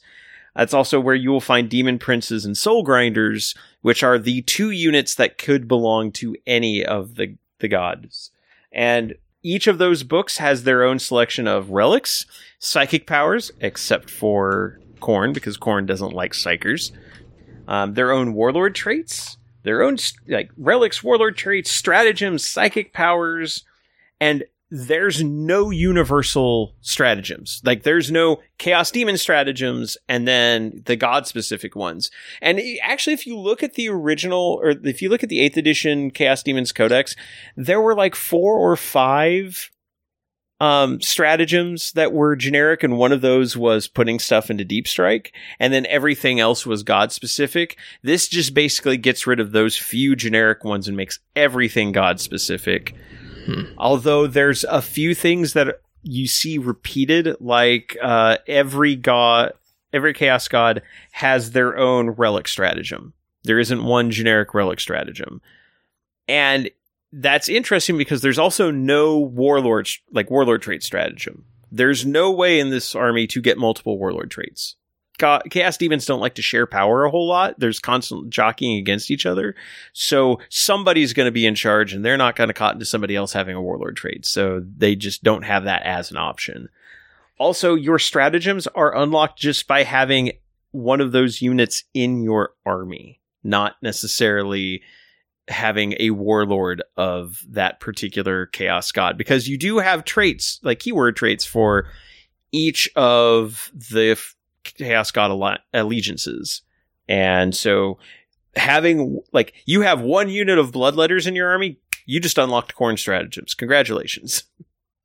Also, I thought it was interesting that there was one other chaos unit that used to be in the Codex that was universal, and that was Furies, and they are gone. They're no longer in the book, which is funny because they have a plastic kit now, thanks to Warcry. Like, there's actually there's plastic Chaos Furies, but you can't use them in this army anymore. Which was, like, it's kind of surprised me, but also I don't think anybody really took them much, so nobody's really missing out. But there is one other thing that is universal, because, like, their datasheet abilities, unlike most codexes where they're after, or they're like right before the fact, like the sub-fact, or they're right before the datasheets, but after like all the sub-factions and stratagems and stuff like that, because that's all god by god by god, they decided to put those all at the beginning of the rules section of the Codex. And so we're going to talk about some of those that are shared between all of them. The first off, this is one of the big ones, the one that I was curious how this was going to work because of how it has worked in past codexes where it was really weird. And that was the Warp Storm. The Warp Storm table is so number 2 on our list is the Warp Storm table is actually pretty cool this time. And it takes the place of many generic stratagems and like god abilities. So, the Warp Storm table works if every unit in your army has the Demon's faction keyword, which in this case, to separate Demon, the keyword that lots of units have in multiple codexes, to separate that out, we instead have the Legiones Daemonica keyword, which is a mouthful and in Latin, but that's the keyword for this army. Legiones Daemonica. If every unit from your army has Legiones Daemonica keyword, excluding Unaligned and Agents of Chaos, then at the start of each battle round, you make a Warp Storm roll. To roll Warp Storm, you roll 8d6 at the start of the battle round. For every 4-up you get a Warp Storm point. During your turn, you can spend these Warp Storm points to get special abilities. Most of them are like army-wide, or for your god-specific ones will affect like all the units you have of that particular allegiance, costing anywhere from 2 all the way up to 5 Warp Storm points. The most expensive one is Dark Invigoration, which lets you recover a model with either up to D3 lost wounds or up to D3 models if they were models with that were 1 wound each. If you have detachments that are of a particular allegiance, so for example, if you have a detachment where everything is Khorne, you also unlock 3 Khorne-specific Warp Storm abilities. Same for Nurgle, Tzeentch, and Slaanesh. You can use the same Warp Storm effect multiple times over the course of a battle, but not more than once per battle round. So, which is important because some of these are like classic abilities that like this army had. Like, for example, Slaanesh. Slaanesh is one of Slaanesh's things is fighting first. That's like their thing. And instead of having it on the models, It's an ability that you can unlock if you have a Slaanesh detachment and you spend 4 Warp Storm points for Mesmerizing Dance, which gives every Slaanesh unit in your army fights first. So, like, on average, you're probably going to have 4 or 5 Warp Storm points. Some turns you won't, and that's the, kind of captures that whole idea of the whim of the warp. But at the end of the battle round, any points you didn't spend go away. So you can't, it's not like I'm thinking Blood Tithe points from the old Khorne Demonkin Codex where you could bank your blood points, like your Blood Tithe points from turn to turn. You cannot do that. Except there are a few abilities under each of the 4 gods. So for example, Khorne has a relic called the Crimson Crown, which lets you retain up to 2 unspent Warp Storm points. Tzeentch has a psychic power in their discipline called Gaze of Fate, which lets them retain up to 2 unspent Warp Storm points. Nurgle has one of their exalted abilities. We'll talk about that in a bit. For their Great Unclean Ones, if the model's on, one of their Great Unclean Ones, if you spend 25 points when you take them, they can keep 2 unspent Warp Storm points at the end of turn. And Slaanesh has a Warlord trait that does the same thing. All of them save 2 Warp Storm points. So you can bank a little bit if you pick the right options for your particular Greater Demon characters. But for the most part, you're going to be kind of at the whims of fate to see if you're going to have enough points to do the thing you want to do on a given turn. And if you're lucky, you might be able to do 2 things.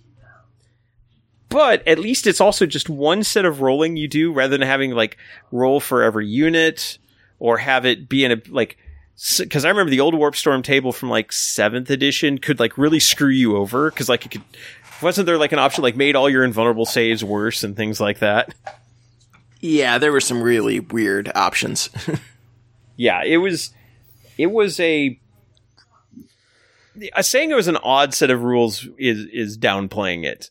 Back in the day, the Warp Storm. So when they announced the Warp Storm table was coming back, I was like, "Oh, thanks, I hate it." But no, I actually really like this new version. I think it gives a lot of that feel. It gives demons a lot of neat abilities, while still not. It's separate from stratagem, so it is an extra thing you do have to track. But the fact I don't see it as any worse than Miracle Dice or the Strands of Fate, anything like that. I think it's pretty easy to manage. Yeah, I was actually going to say that it kind of seems like the Miracle Dice, or it functions kind of the same way there, and I like that. Or Harlequin Luck Dice. Yes, which they also had to tone down. But I don't think this doesn't strike me as broken in the way that rerolls Right. and things like that can work. Mm-hmm. But something you do at the start of the battle round is, here's your resource. Exactly. And the idea that it is up to the luck of the dice. And I don't see anything, I haven't seen any abilities that allow you to, and I may have missed it, it's very possible, but that lets you re-roll warp dice or anything like that. It's no, what you get is what you get. The warp gives, the warp takes away. So one turn you might roll let's say you're playing Slaanesh, and one turn you roll 6 and you're okay, all my stuff's going to fight first, and maybe then I have Dark Hallucinations, so while an enemy unit's within that one costs 2, and while the enemy unit's within 12 inches of one of my Slaanesh units, when they start to perform an action, they roll 2d6. If I go higher than their leadership, then the action fails, and they suffer d3 mortal wounds as they go nuts and hurt themselves trying to do the action. And then next turn, maybe I only roll 3, and now I can't even fight first. So it's one of these things, you can generally bank on having, 4. I think 4 is a pretty safe bet, but you won't always. And then some turns you'll have crazy points that you'll be able to do stuff with. And if you want to lean into those abilities, that's where banking, having that one ability that lets you bank more. Well, you could have all 4. You could, but it's going to be you could have real 2 or 3. Yeah. I was going to say, it's going to be super, detachment-wise, you can only, it's also going to be super expensive because a lot of the greater demons, as we were discussing between segments, went up in cost quite a bit. And then, like, the Nurgle one's going to cost you even more points because it's an Exalted add-on. I will mention that real quick. I think we talked about this when we talked about Engine War during the Psychic Awakening stuff. Every greater demon and every god has basically a list of exalted abilities that they can add on to their greater demons, and this is very much akin to the like character upgrades we've seen, like Chapter Master, et cetera, et cetera. Mm-hmm. They all cost power and points. Not all of them are 1 PL. Some of them are 2 PL. They're anywhere from like 20 to 40 points, depending. They don't change up the stats on the unit normally, but they can be. There's like 3 for each god. We'll talk about them when we get to the god specific stuff, but they are, that's an upgrade, and in some cases that can affect the Warpstorm table, like with the Nurgle one.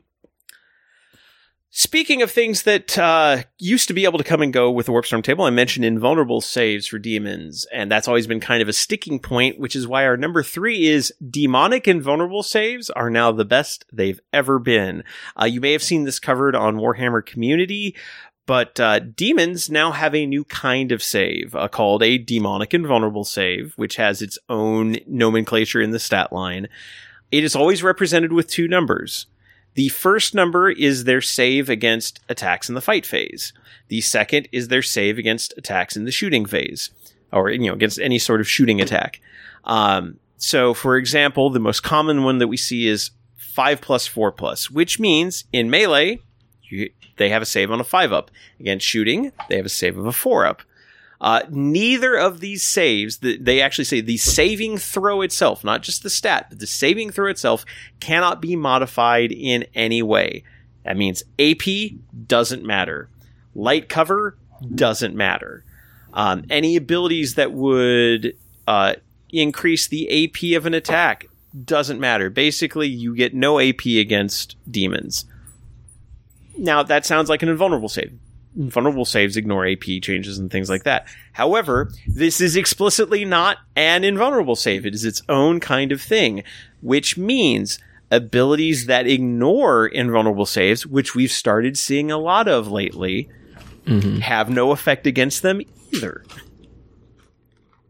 Which I imagine is a big sigh of relief for demon players, because we've been seeing, like, oh, look, my greater demon. Oh, you shoot my greater demon with a railgun. I have no save. I die.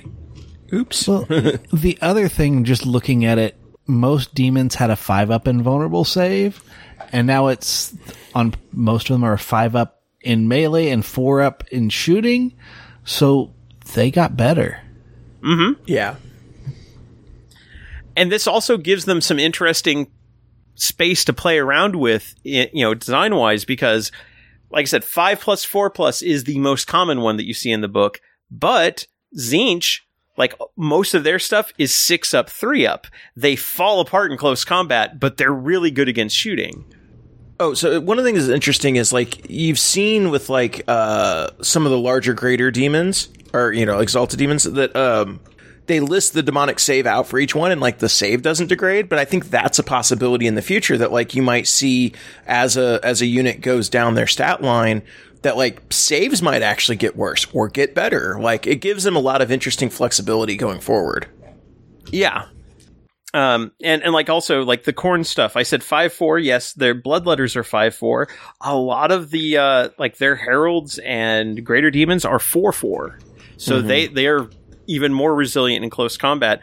And again, this, like, it gets rid of a lot of the interactions. Like, some armies have these abilities, like, oh yeah, this attack is like -5 AP or ignores invulnerable saves.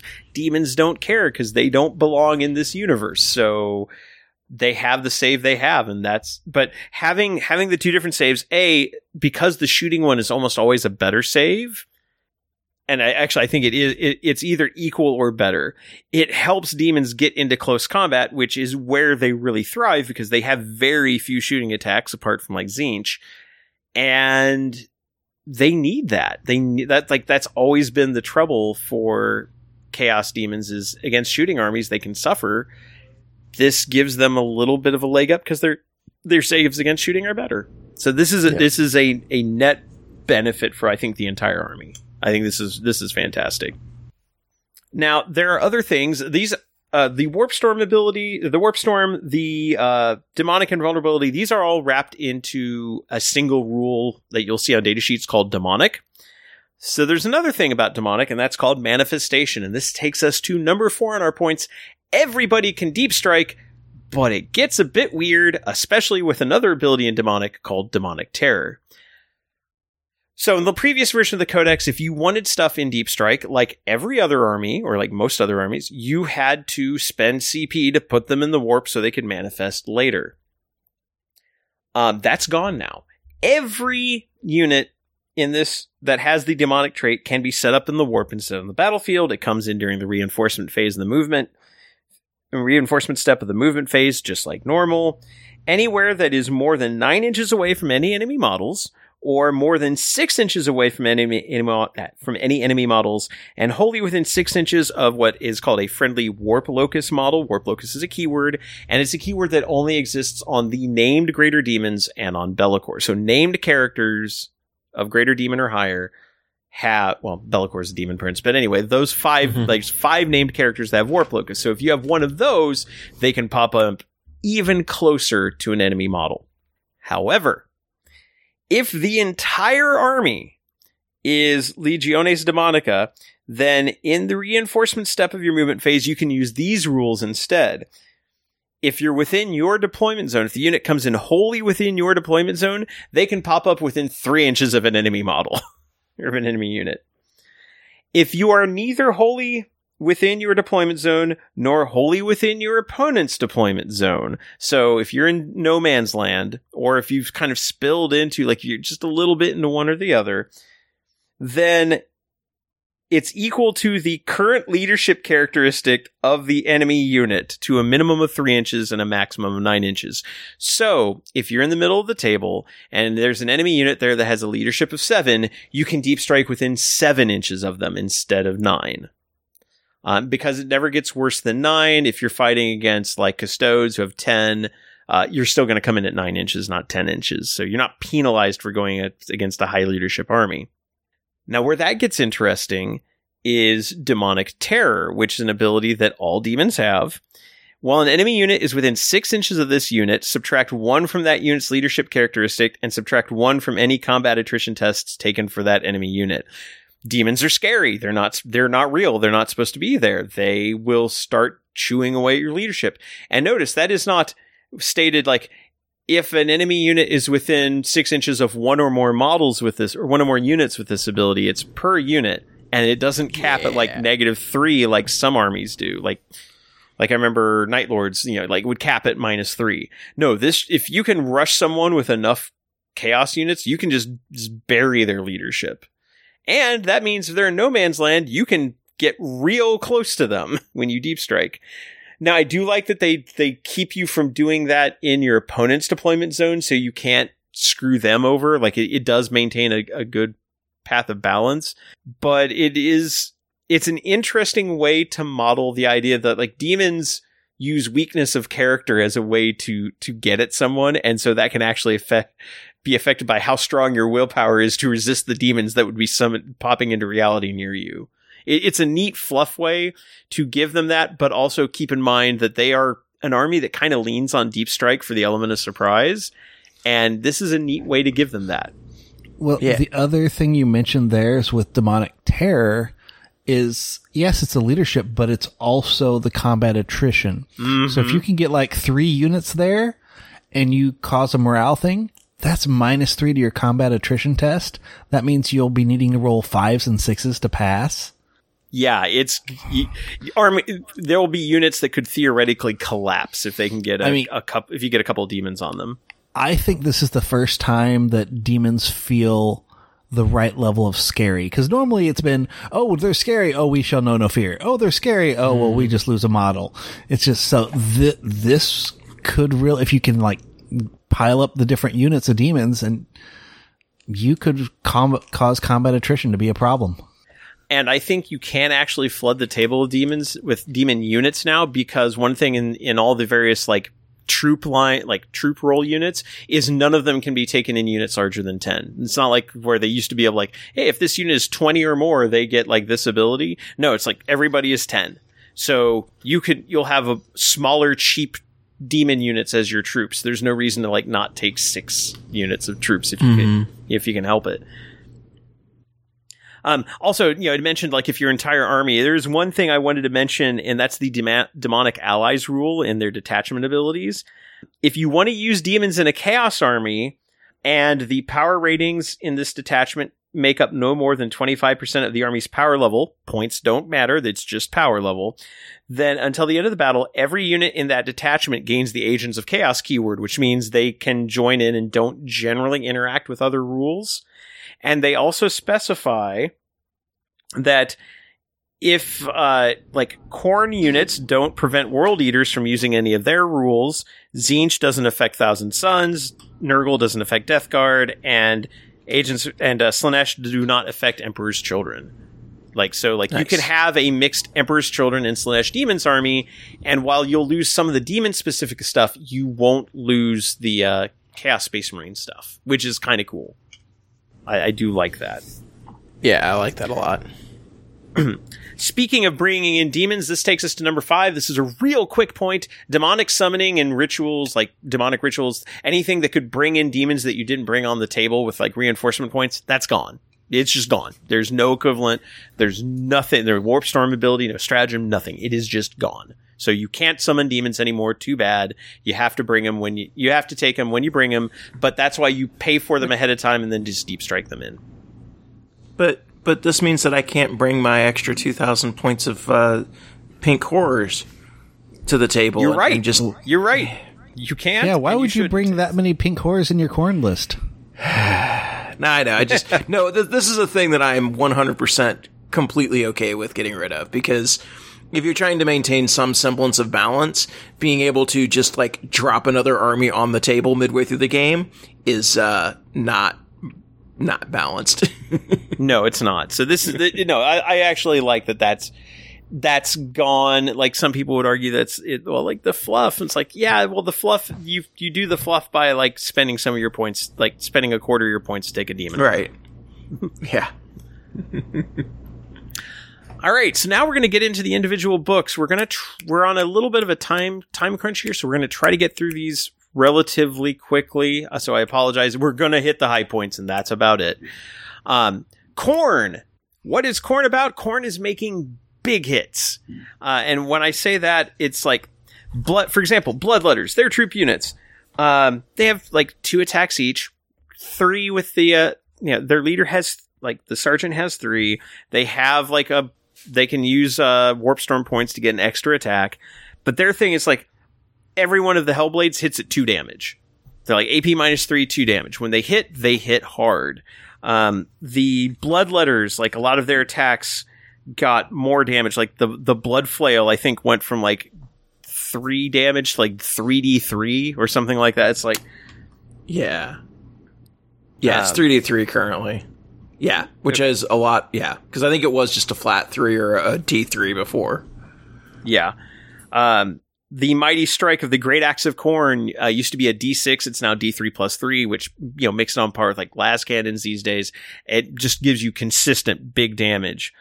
And the greater demons themselves, like they went up from strength 7, tough 7 to strength 8, tough 8 for Khorne. They are hardy. They like getting into fights. They also combined all the 3 different bloodthirsters into one data sheet and just let you change out the weapons. So good. So much better. Yeah. Well, Rob, I'll toss out the greater demon thing here.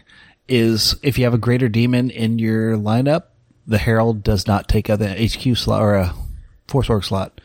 Yes, there is that as well. Helpful for all factions.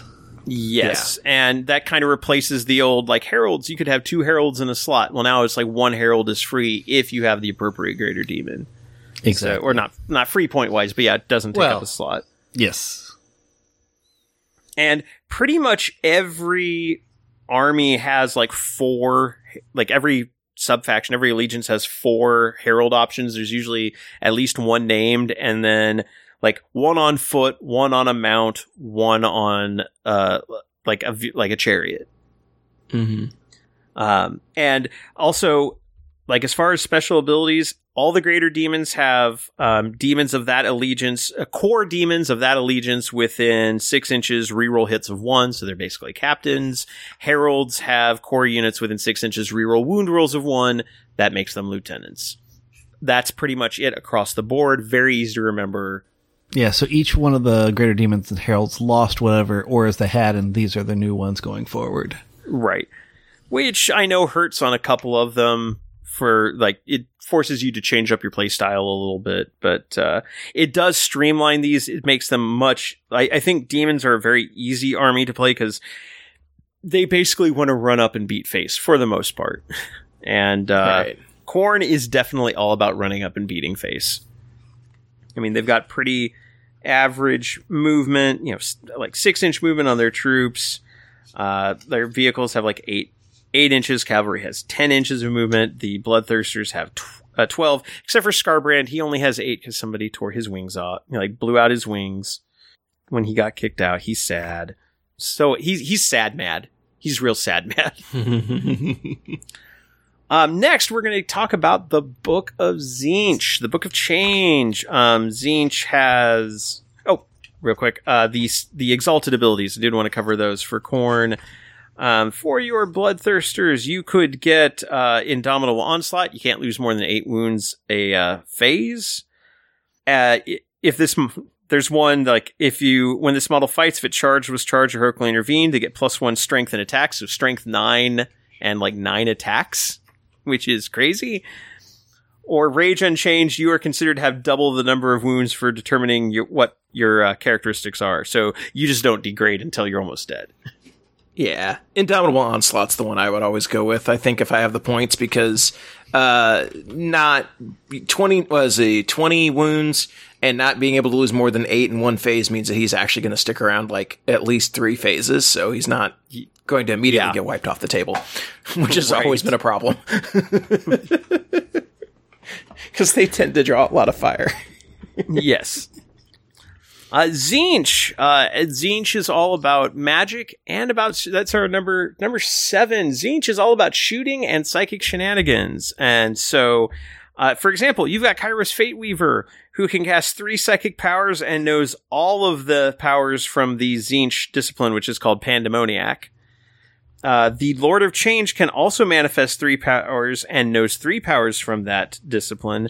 All the heralds can manifest 2, except for the Changeling, the named, like one of the named ones. Oh, and then there's the Blue Scribes, who are not heralds; they are just horrors. But like the Fate Skimmer, the Flux Master, and the Change Caster, which are the heralds, Tzeentch can all manifest 2 powers.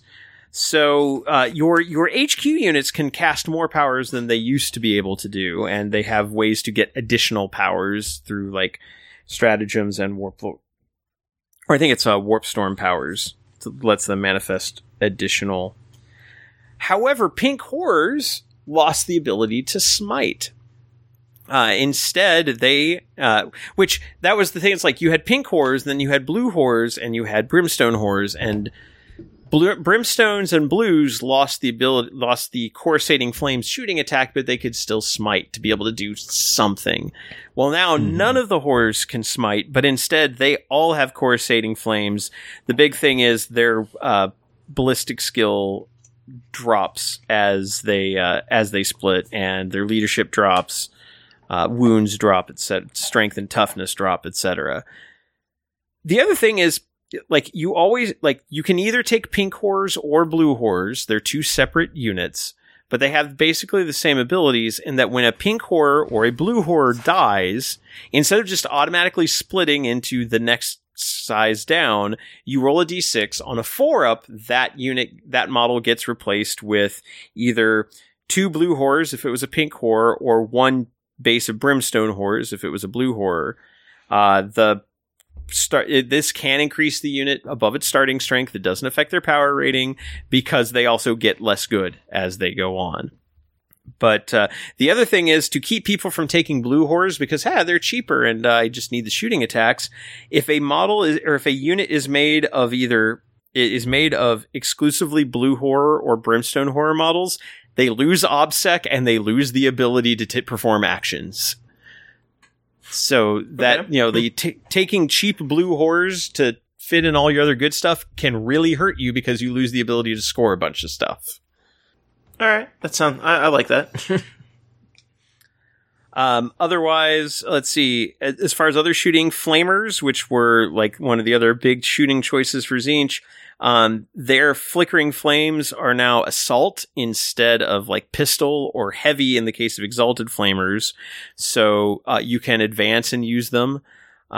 They, like, the flamers themselves, assault D6 plus 3, strength user, which is strength 5. So assault D6 plus 3, 12-inch range, strength 5, AP minus 2, auto hit, 1 damage each. A unit of flamers, which is going to be anywhere from 3 to 6, can put out a lot of damage at 12-inch range, and they move 12, and they can advance, so, like, you can rush up and get somebody in Flamer Flame pretty fast. So, just lots of shooting and psychic shenanigans from Tzeentch. That's basically what they do. Number 8. The Book of Contagion. This is our look at I keep forgetting. And the Exalted Powers. The Exalted Powers for Lords of Change. So, Architect of Deception. Each time a range attack is made against the model, subtract 1 from the hit roll. Master Mutator. At the end of the psychic phase, roll a d6 for each enemy unit that suffered any mortal wounds as a result of a psychic power manifested by this model. On a 2-up, the unit suffers an additional mortal wound. And Nexus of Fate, in your command phase, if this model's on the battlefield, roll a d6. On a 4-up, you gain a command point. Any of those would be good. Actually, I'd say Architect of Deception is probably the least useful, and it's the most expensive. Because you already have a 3-up a 3-up demonic save against shooting, so I would probably go with Mutator and Nexus of Fate, just because extra command points are good, and more mortal wounds is good. Exactly. Hey, I do want to say before we move on to this next section here, we're going to have to re-record this entire, last several points because you didn't put Khorne, Tzeentch, Nurgle, and Slaanesh in assign them to the right numbers. Yeah, I'm just saying, you missed the golden opportunity. I guess Nurgle is in the right order, is the right number. But no, Nurgle's at 8. No, it isn't. No, okay, nope, you're They're right. all wrong. Yeah, no, I have because I'm doing them in the order that rookie mistake. I would have had to flip. Slaanesh would have had to been first, then Nurgle, then Khorne, then Tzeentch. And then the book would be really hard for me to follow. Right, that's fair. That's fair. I just noticed that when I was reading through that, I'm like, Isn't Slaanesh normally the first one anyway? Yeah, normally. Yeah. Normally, but it's the last one in this book of those 4. So GW decided to lay GW decided to lay it out wrong. We'll go with that. Yes. Okay, sorry. Continue. Yeah. So yeah, Tzeentch, all about shooting. Psychics, also they have the most flying units in that I think everything but horrors and the change caster can fly. The Foot Herald and the horrors are the only things that can't fly. So they can move up quick and shoot you and then do psychics at you. Basically, they exist at 18-inch range. Next up, number 8. Which is an incorrect number, as Kevin has pointed out. Nurgle, the Book of Contagion. Nurgle is all about taking hits. Nurgle is about surviving. Now, in the past, that meant a 5-up ignore wound ability. Basically, anytime you take a wound on a 5-up, you ignore the wound. That's gone. They streamlined Nurgle, and there's no way to get that back. I haven't found any ability in here that replaces, that lets you shake off wounds. If you take damage, you take damage. However, they just made everything tougher and have more wounds. So, for example, the Great Unclean One is Strength 7, Tough 9, and 22 wounds. Yeah. Tough 9. They're basic troops. Plague Bearers are Tough 5 and 2 wounds each with a 5-up, 4-up save. And it's a good thing you can't take them in units of more than 10, because, 20 of these things would just live all game long. So they've basically made everything tougher. Like, all their heralds are tough 6 wounds. And, like, the Poxbringer, which is their like standard generic herald, he actually can make plague bears within 6 inches of him, like select a friendly unit of plague bears within 6 inches, and they get extra attack on 6s to wound. So it's like they can push the damage output on this, and actually the plague swords automatically wound on a 6 anyway. So in that case, they're going to do 2 wounds on a 6. So it's like they can get automatic wounds in if they hit well. That's kind of how their plague blades are reflected. But otherwise, they're slow. They move 5 inches, but they are tough. Nothing, however, is quite as tough as the Beasts of Nurgle. And this one, I think, may have been a bit of this one might get toned down a bit. Because the Beast of Nurgle is tough 6, 7 wounds, 5 up, 4 up save. Okay, fine. Grotesque regeneration. At the end of each phase, not just turn, phase. If a model in this unit has lost any wounds but was not destroyed, that model regains all lost wounds. Woof. Yeah. So when I first looked at it, I thought, I had heard about it. It's like, turn. No, it's phase. It's worse. It's way worse. Yeah. I mean, at least they're $50 models. Yeah. And Games Workshop saying at least they're $50 models. Yeah. Well, aren't they one of the classic made to order models now this week? Actually, yes. So you can get a boatload of the old ugly metal ones for cheap. Yeah. Well, cheap. $25 a piece. They're $25. I mean, half price. Yep. For some ugly ass models. They are very well, the new ones aren't models. much prettier. These are still pretty ugly, but well, the new ones have an aesthetic, though. I will give you that. They are ugly but look like they're supposed to look ugly, Right. and not look derpy ugly. Right. Oh yeah, those old ones are just. Yeah, they're not great. They're not great. And yeah, like otherwise, there's not a lot of like. Most of the units in here they're relatively vanilla. Nurglings are also troop choices, and they are -1 to be hit also because they just tend to pile up and then run away and then pile up again. But they also can't be your compulsory troop choice because they're just made of tiny bodies. It's actually called Tide of Tiny Bodies. And then, of course, they still have the Feculent Gnarlmaw, which gives you the Nurgle tree, which can create if any enemy units within engagement range of it, so don't attack the tree, you take mortal wounds. Don't attack the tree, there's no point. But it does also allow Plague Bears to respawn, like it actually can restore lost Plague Bears, which is a problem because Plague Bears have 2 wounds each. And it's also the only way they can respawn because they have 2 wounds each, you can't use that 5-point warp storm ability to replace them because that can only restore D3 models of 1 wound each. Mm-hmm. All right, number 8. No, that was number 8. Oh, so again, exalted abilities. I'm going to keep forgetting. And then the exalted abilities for the Great Unclean Ones. Bountiful gifts at the end of each battle round. If this model is on the battlefield, you can retain up to 2 unspent warp storms. Warp storm points. We talked about that one. Hideous Visage. This unit has an aura of when an enemy is within 6 inches of the model, subtract 1 from leadership and 1 from combat attrition. That stacks with demonic terror. And Revoltingly Resilient is subtract 1 from the damage of any melee attacks made against them. That's the only damage resistance I see in this. So I thought that was interesting that Nurgle does not get damage resistance in any old way other than it's the oldest way. They're just hard to wound and they can eat a lot of damage. Well, we've seen a lot of. I mean, with Death Guard, prime example of the game trying to remove extra rolls extra dice mechanics and things from it. So it's like, no, instead it's just this. And it worked out pretty well, I think, for Depth Guard. So making them a little bit extra tougher, making them where stuff just, is harder to hit, accomplishes roughly the same thing without slowing the game down too much.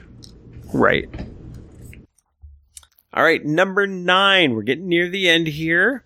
Slaanesh, the Book of Excess, Dennis's favorite book. Yeah. Because it is purple. And I have an excess of models I need to paint. You do. Yeah.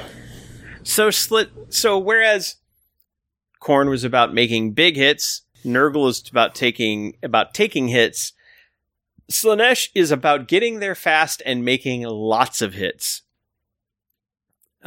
Pretty much everything in here either has lots of attacks base or has weapons that can provide extra attacks. Now, there's lots of units where it's like, oh, and when you fight, like, you make extra, like, so many extra attacks with this weapon, and you can't use this weapon to make more attacks of that type. So in this book, because that happens a fair amount, they created a type called Malefic, which is just shorthand for you get this many attacks. Like, so for example, the Keeper of Secrets has, with their snapping claws, the big crab claws that Keepers of Secrets have, has a Malefic 4, which just means whenever you attack, you make 4 additional attacks with this weapon, and you can't make any more attacks with this weapon than these 4. A lot of the Slaanesh stuff has Malefic attacks rolled into it. And if it doesn't, it tends to have a lot of attacks base. And that's mostly just because you have steeds, you have like you said, the claws. It's just almost on every single unit they have the Malefic for the extra attacks, which I'm kind of happy they rolled it into a keyword. Yeah. Mm-hmm. It does make the data sheets noticeably smaller. Keepers of Secrets also do have the extra ability of being -1 to be hit because of their mesmerizing form. Against range attacks, their chariots are -1 to be hit. So like the Torment Bringer, which is a herald on Exalted Seeker Chariot, the Torment Bringer on the Seeker Chariot, and if you take those chariots by themselves, and the Hellflayer, they're all -1 to be hit.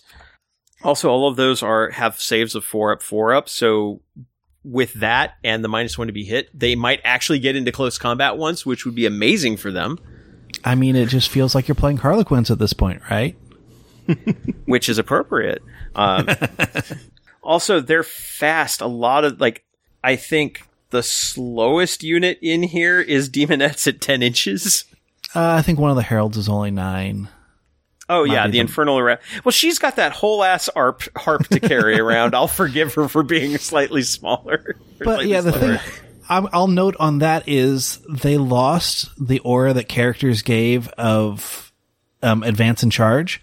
But to make up for it, every unit, for the most part, there's some that didn't, but they got like 2 to 3 inches of extra movement. Like Demonettes used to be only a 7, and now they're a 10. So on a whole, you're going to be moving more, and you don't have to worry about the advancing, getting that roll in. It's kind of built in of the average of an advance roll. So you can hopefully still move and charge on turn 1 because these units are so fast. Mm-hmm. And like I said, it's like you just, like, you're going to be rolling a bucket of dice with the attacks. Like a unit of Demonettes, which again caps at 10, like all the other lesser demons. 4 attacks each, 5 for the Allurus. So you're rolling 41 attacks for that unit. That's just amazing. And like you said, that 4-up against shooting will hopefully get them there. Yeah, hopefully, because they need to be able to get into close combat, and that's also why you want to run multiple units of Demonettes, so you just flood them with targets. Well, you're also your troop for objective secured and getting points, and they're just your useful hold things unit. Yeah, even though you don't hold things well. Right. Well, and then once they get in, they did also. There's another aura that they lost, which is the +1 strength that they used to lean into. So to make up for that, at least Demonettes got an extra point of strength, so they're more likely to wound, which is very helpful. Yes. I'm still crying over that loss of strength. Yeah. And they did also lose the ability for their attacks to rend and become like AP -4, but instead they're just AP -2 all the time. Which that is a kind of a loss due to the fact so much stuff has armor of hate, armor of contempt.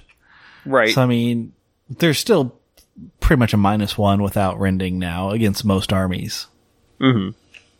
Sad. It is sad. But one thing I know, something I haven't mentioned on the other lesser demons, is the lesser demons can all take an icon and an instrument.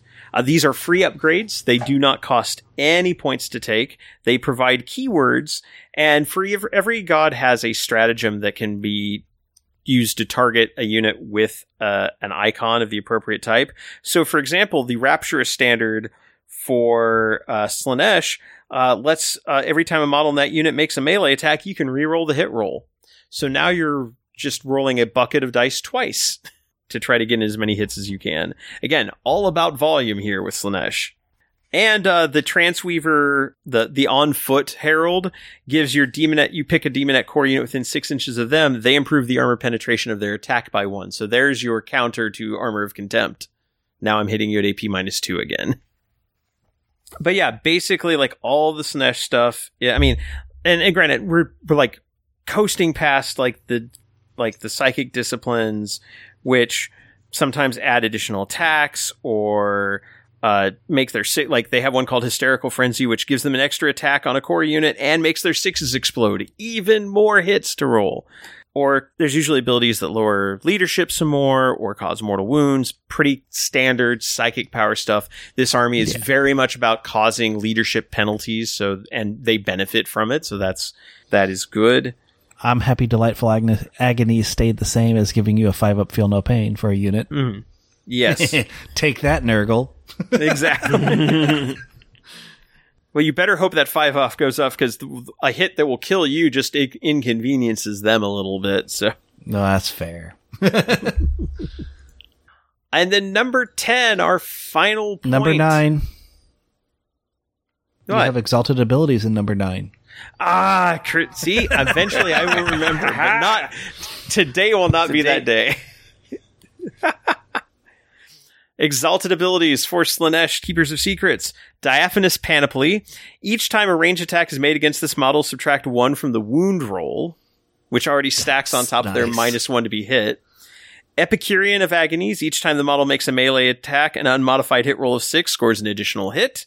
And Insatiable Onslaught. Add 2 to advance and charge rolls for this unit. Again, like you needed to be faster. The first one. I really like the first one. Well, yeah, especially because like your greater demons are still only tough 7. They didn't get a buff like the others did. Yeah, so most like weak weapons would be wounding on 6. Your big weapons, unless they're higher, are still going to be like 4. So I mean, it's going to be hard to wound with that. Yeah, and I think it's interesting. Like we've mentioned Scarbrand and like Kairos Fate Weaver. There's also like Rodigus for Nurgle and Shalaxi Hellbane.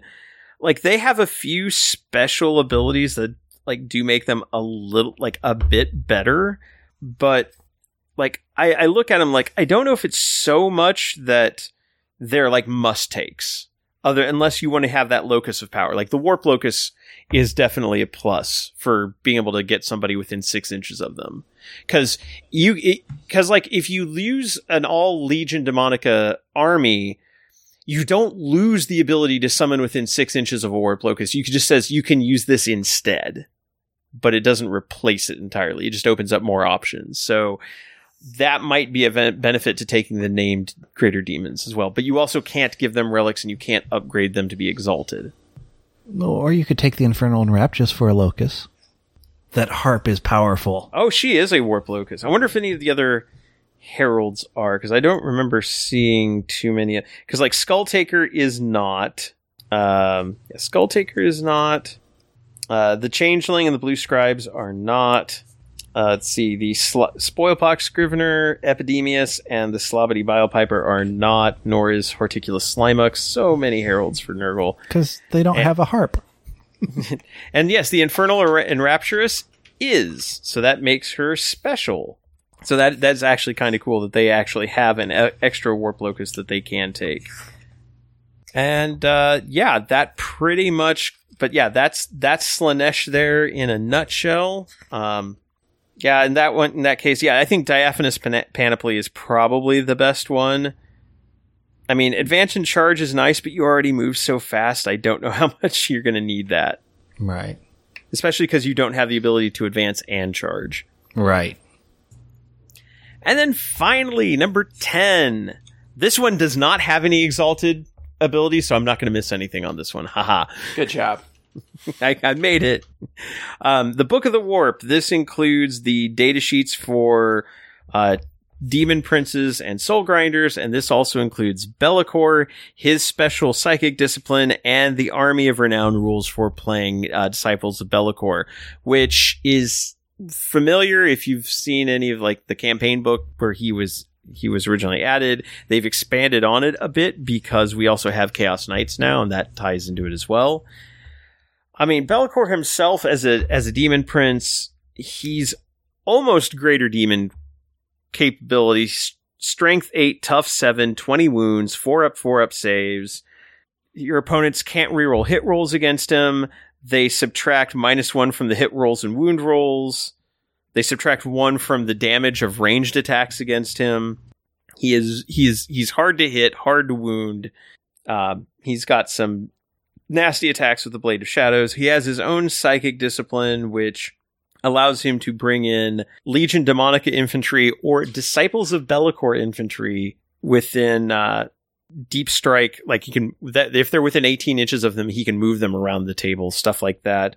A number of his things can, he's good at allowing legions and Disciples of Be'lakor to reroll hit rolls at once. So he is an all-purpose greater demon effectively, and he has all 4 allegiance keywords. So that does mean he will unlock every stratagem because he is a unit with that keyword.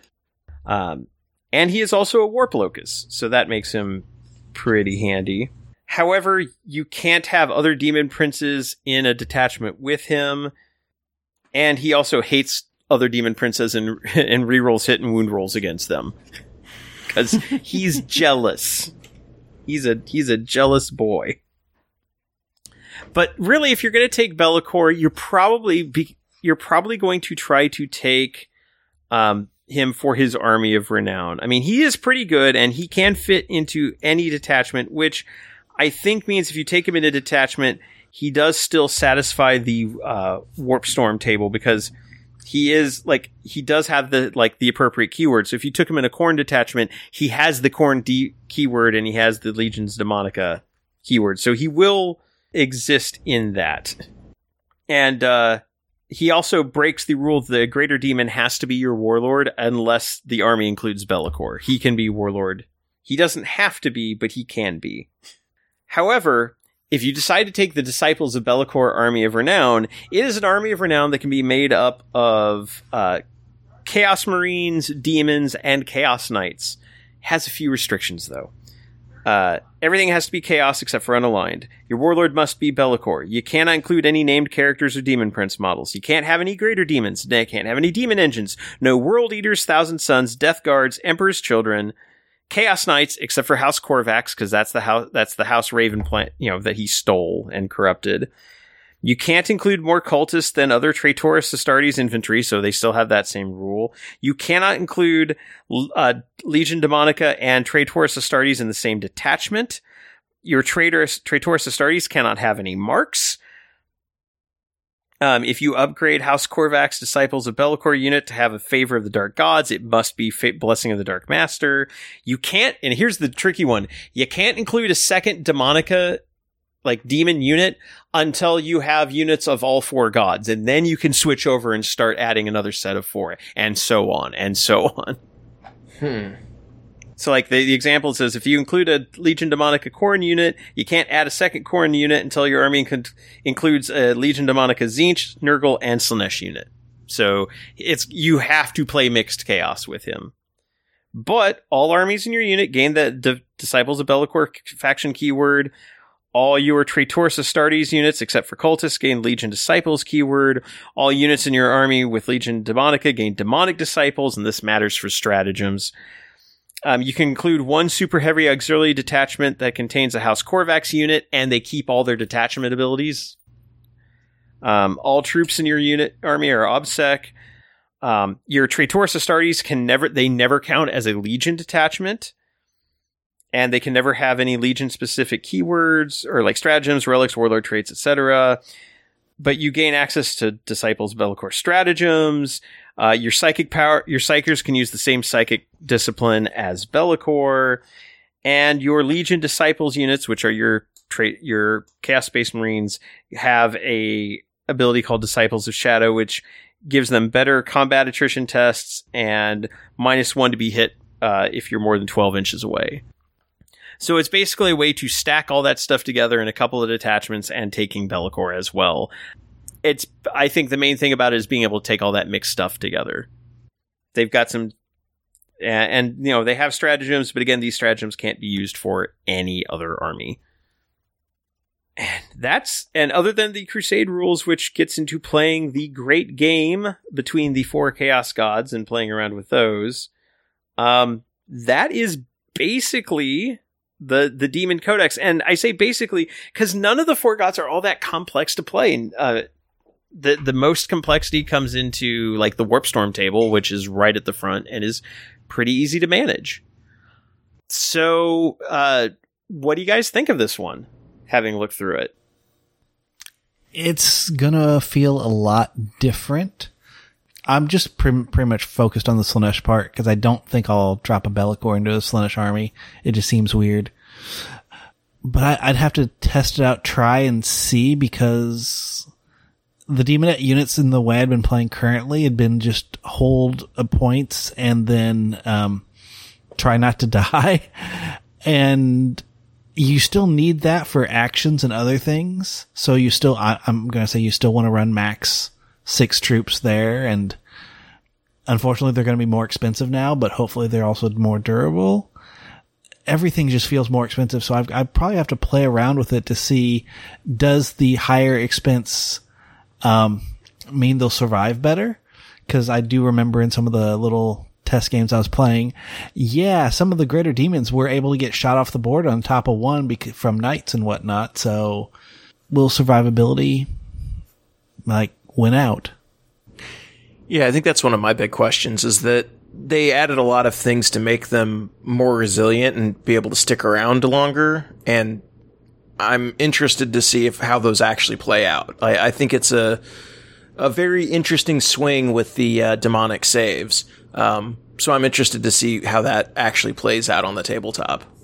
Yeah, I think demonic saves are probably one of the biggest things for this book. That is going to feel like a buff to most existing demon players. But there is a lot of changes, a lot to get used to. Yeah, because I'm looking at the Nurgle stuff and I'm like, wow, this is going to be really streamlined to play, and I'm going to have to kind of rework my Nurgle units because I've been building them in units of 20, 2 units of 20 and a unit of 10. So now I've got 5 units of 10, which is great, but now I'm like, do I need to build more icons and stuff to be able to have, because you want to have those because they're free.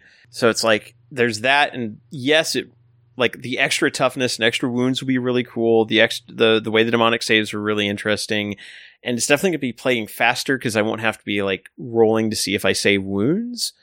It's surprisingly vanilla army, but I do I like how but I also like how they're playing around with leadership in this army in a way that I don't think any other army has really leaned into hard. And like you said earlier, Dennis, it actually will make demons feel on the tabletop like they're supposed to be scary, which is something we have not really seen yet. And I'm looking forward to seeing how that plays out. And so, yeah, I like the Warpstorm table. And I like that also, I can just focus on, I don't feel like I have to splash in a bunch of other stuff. I can you can focus on one god and be totally fine with this list. And I like how the book's arranged. I think last episode we mentioned, it'd be cool to see something that was a bunch of mini codexes, and here we are. This is what it looks like. And I kind of like it. I dig it. We are running out of recording time because I have a prior engagement, so I apologize if this seemed like a really fast run. Slaanesh goes fast. Slaanesh goes fast, and so do I, unfortunately, in this case. But so we are going to be skipping hobby progress in the morale phase, but we do have the pre-orders for next week that are up, and that is Into the Dark. The new Kill Team box is coming out, and the Lucidian Star Striders and Gellerpox Infected are being released separately. I am excited about that because I really do like the Star Strider models. And the Kill Team Annual and the Phobos Strike Team and the Trader Guard box will be available separately as well. Woo! So that is very cool that those are going to be available. So, not that I'm going to buy more because I don't want to pay $60 for, especially because the box is all the stuff that was in that. So it includes the Chaos Commissar and the Trader Commissar and the Trader Ogren, and I don't need more of those per box. I just want the Trader Guardsman. Yeah, that's fair. And they say, and they will also soon have rules for Warhammer 40,000. They do specify that. So yes, Trader Guard rules. Finally. We'll finally find out what army can take them and how they work. That alone makes me happy. I might pick up a second box just to be able to use them like that. So we'll see. But, so yeah, Trader Guard are coming, which means I'm going to have to get another army. Yay! So we got Trader Guard, Regular Guard, and Gene Stealer Xenos Guard. Yeah, Gene Stealer Guard. And then no guard for Dennis. Yes! No guard. Guard. You let your guard down, Dennis. Yeah, that's why I end up with the Legions of Votann, right? Yes, short guard. Short guard, oh my. Oh. Oof. Just wait, it's coming. You know it's coming. We do. All right, like I said, we got to cut this episode a little bit short. Next episode, we may come back with a few more reflections as we dig into this a little bit more. Again, I apologize for the abbreviated time frame on it. But until then, so this has been episode 265. So maybe 266 we'll dig into demons a little bit more as we can. But until then, from all of us here at Preferred Enemies, I'm your host, Rob. Kevin. Dennis. And Richard. Good night, good gaming, and remember, all those bad thoughts can come out of the warp and kill you. Good night.